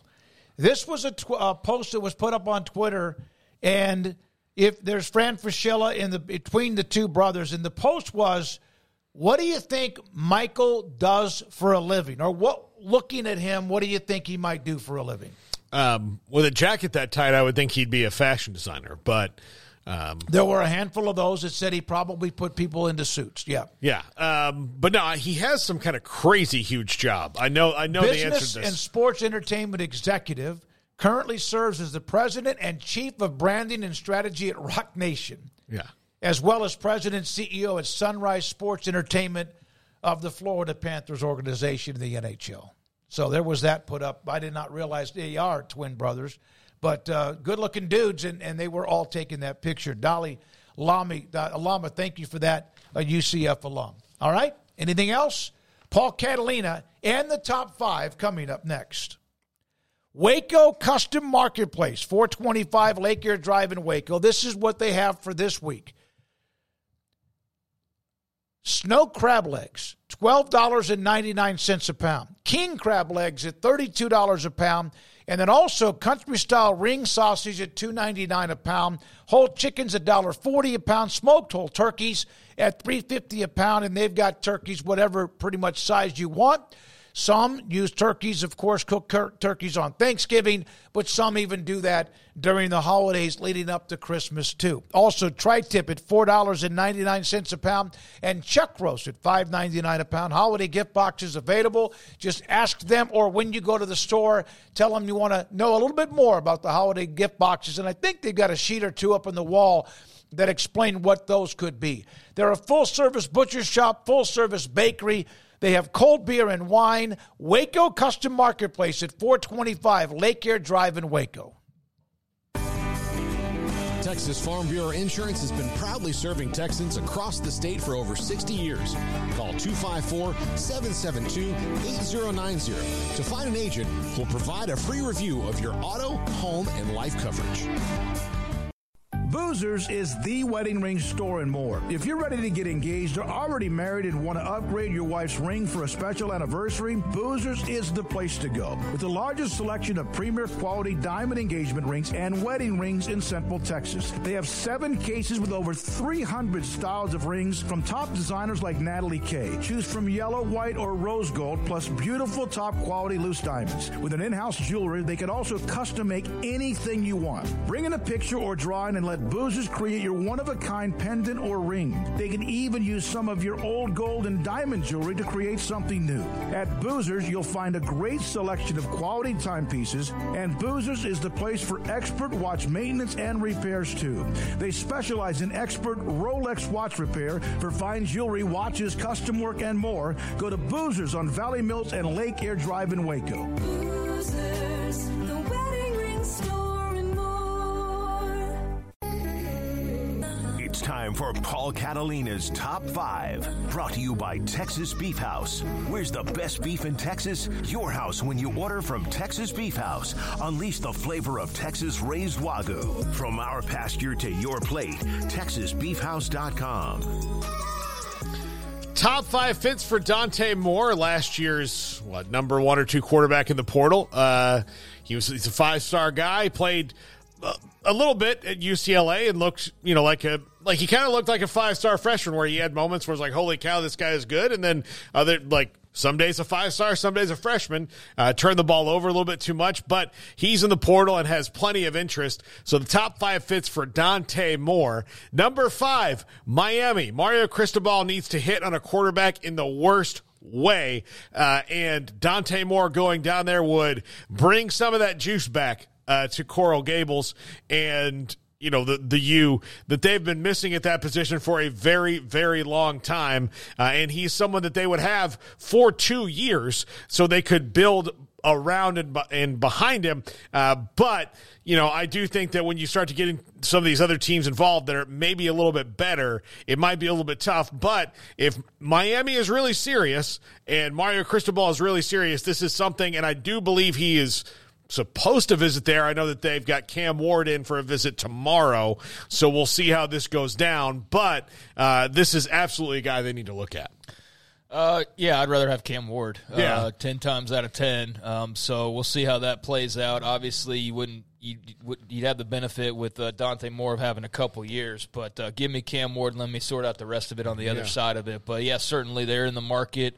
If they were to swing and miss on Ward, then I think that Moore just gets that much. I think Ward has a couple visits after that he's taken. So, there's definitely going to be – it's like you don't know – it's like Baylor Blake Shape. You didn't know if he's going to the portal or not, but you're still searching out for guys regardless. So, I'm sure Miami's checking all the boxes and not just putting all their eggs in one basket. But, Moore would make sense for a team that obviously needs a quarterback. The Tyler Van Dyke situation last year, did not work out. I think anybody really expected it to. I know Miami's got some young guys, but they could certainly use a sure thing, and Cam Moore will provide that. Dante Moore, not a sure thing. That's the thing about him. He's very talented, but it's not like, Kyle McCord even, who's jumping. I mean, he doesn't have that kind of experience. It was very hit or miss for him this past year, and mostly miss in the long run. But, the Hurricanes need a quarterback.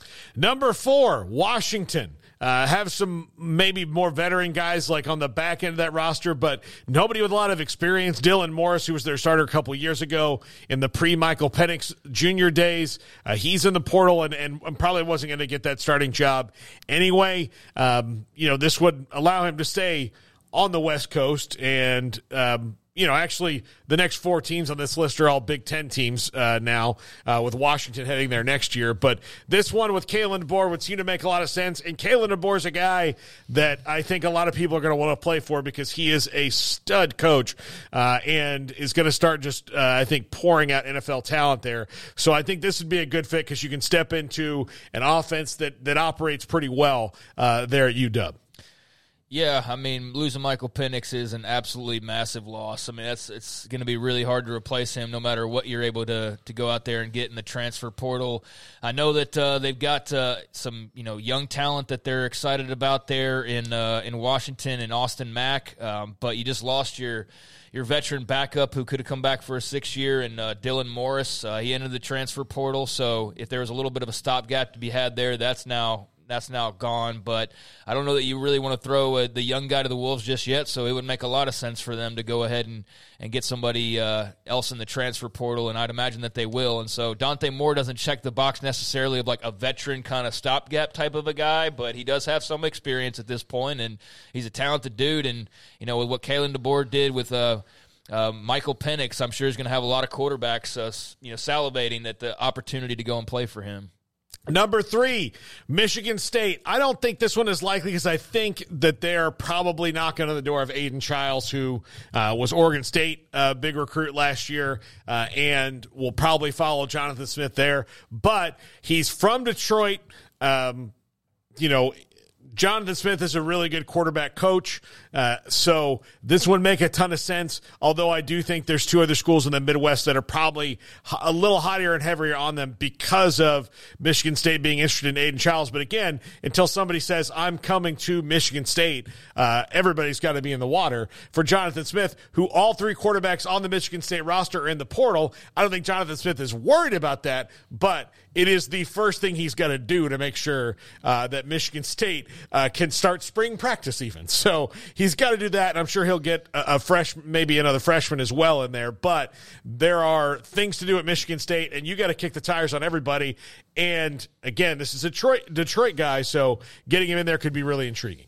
Yeah, like you said, it's an empty cupboard basically right now. So, yeah, you got to add as many ingredients as possible in time for spring. So, yeah, he'd make a lot of sense. I don't know how much locale always matters, but it could very much for a Michigan kid, could matter a lot, a great deal to go back to your home state and play for Sparty. So, that's definitely a place that I think for all quarterbacks that are available to keep an eye on. But Aiden Childs, there does seem to be a good bit of smoke there here in the last few days. So that's something to definitely keep an eye on. But, yeah, they're not going to stop at just one guy, so that'll be very interesting to see how they manage that.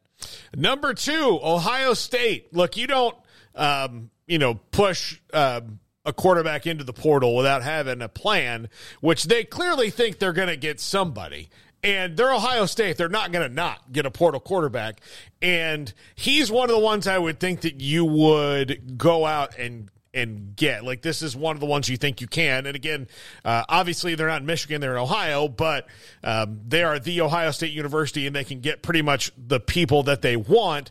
So I would not be surprised if this was the guy that maybe Ryan Day had his eye on the entire time, and seeing as he's in the portal. Now, there could be other people who could wind up at Ohio State. There's lots of different guys in the portal, but this one, to me, would be the one I would think he might have zeroed in on. I mean, there is, Paul, but it's getting lesser by the day. Exactly. I mean, there's not that many quarterbacks left at this point. I mean, there's a few, but with each passing day, there's less and less to choose from.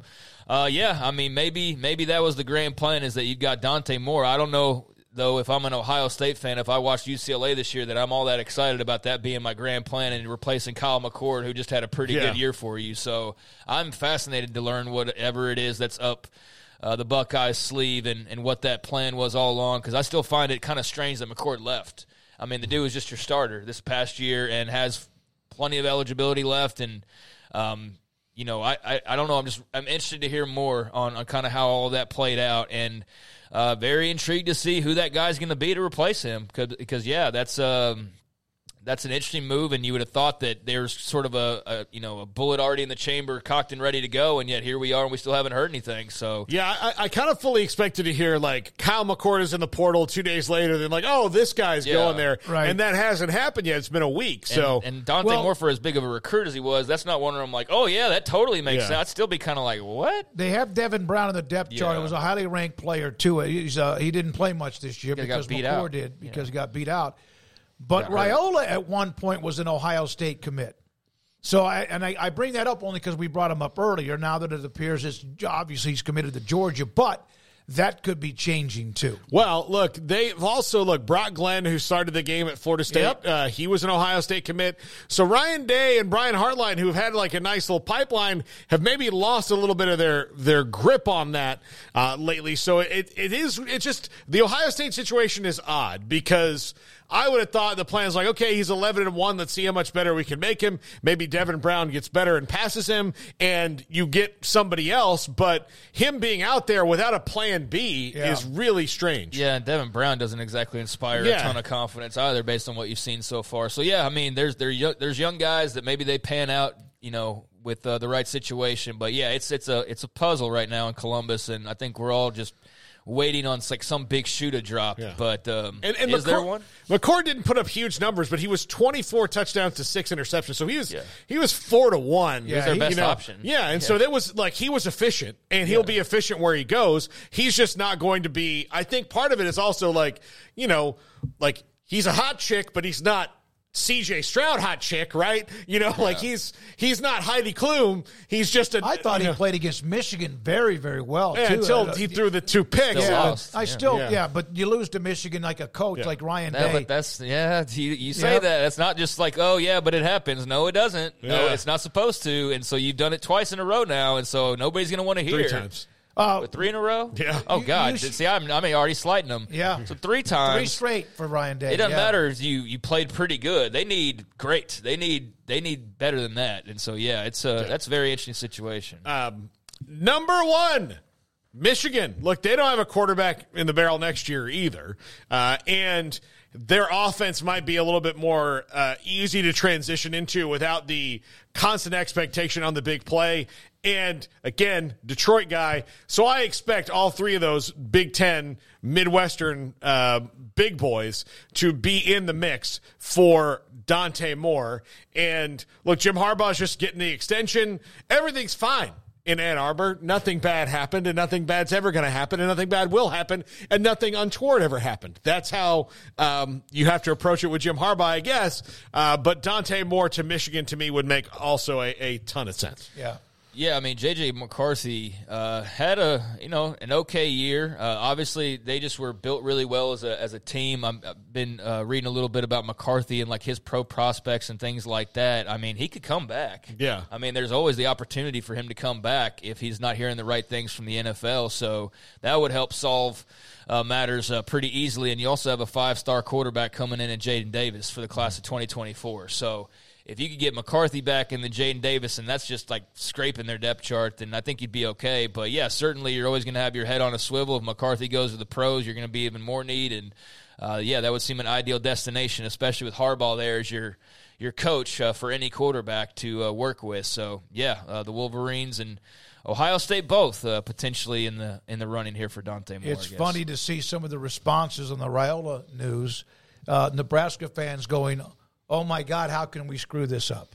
Don't get our hopes up. And whatever happens, it happens. It will be interesting. But that did seem to come out of nowhere.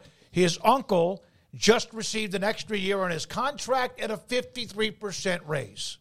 So whatever that might mean, too. Garrett, great job today. Thank you. Jack McKenzie, Emery Levi, 365 Sports tonight, every weeknight at 10:30 here on the CW. We appreciate those of you in the text line. The chat room also was rather interesting, as it always is, for Paul Catalina and for Craig Smoke. I'm David Smoke. This is 365 Sports, and have a great night.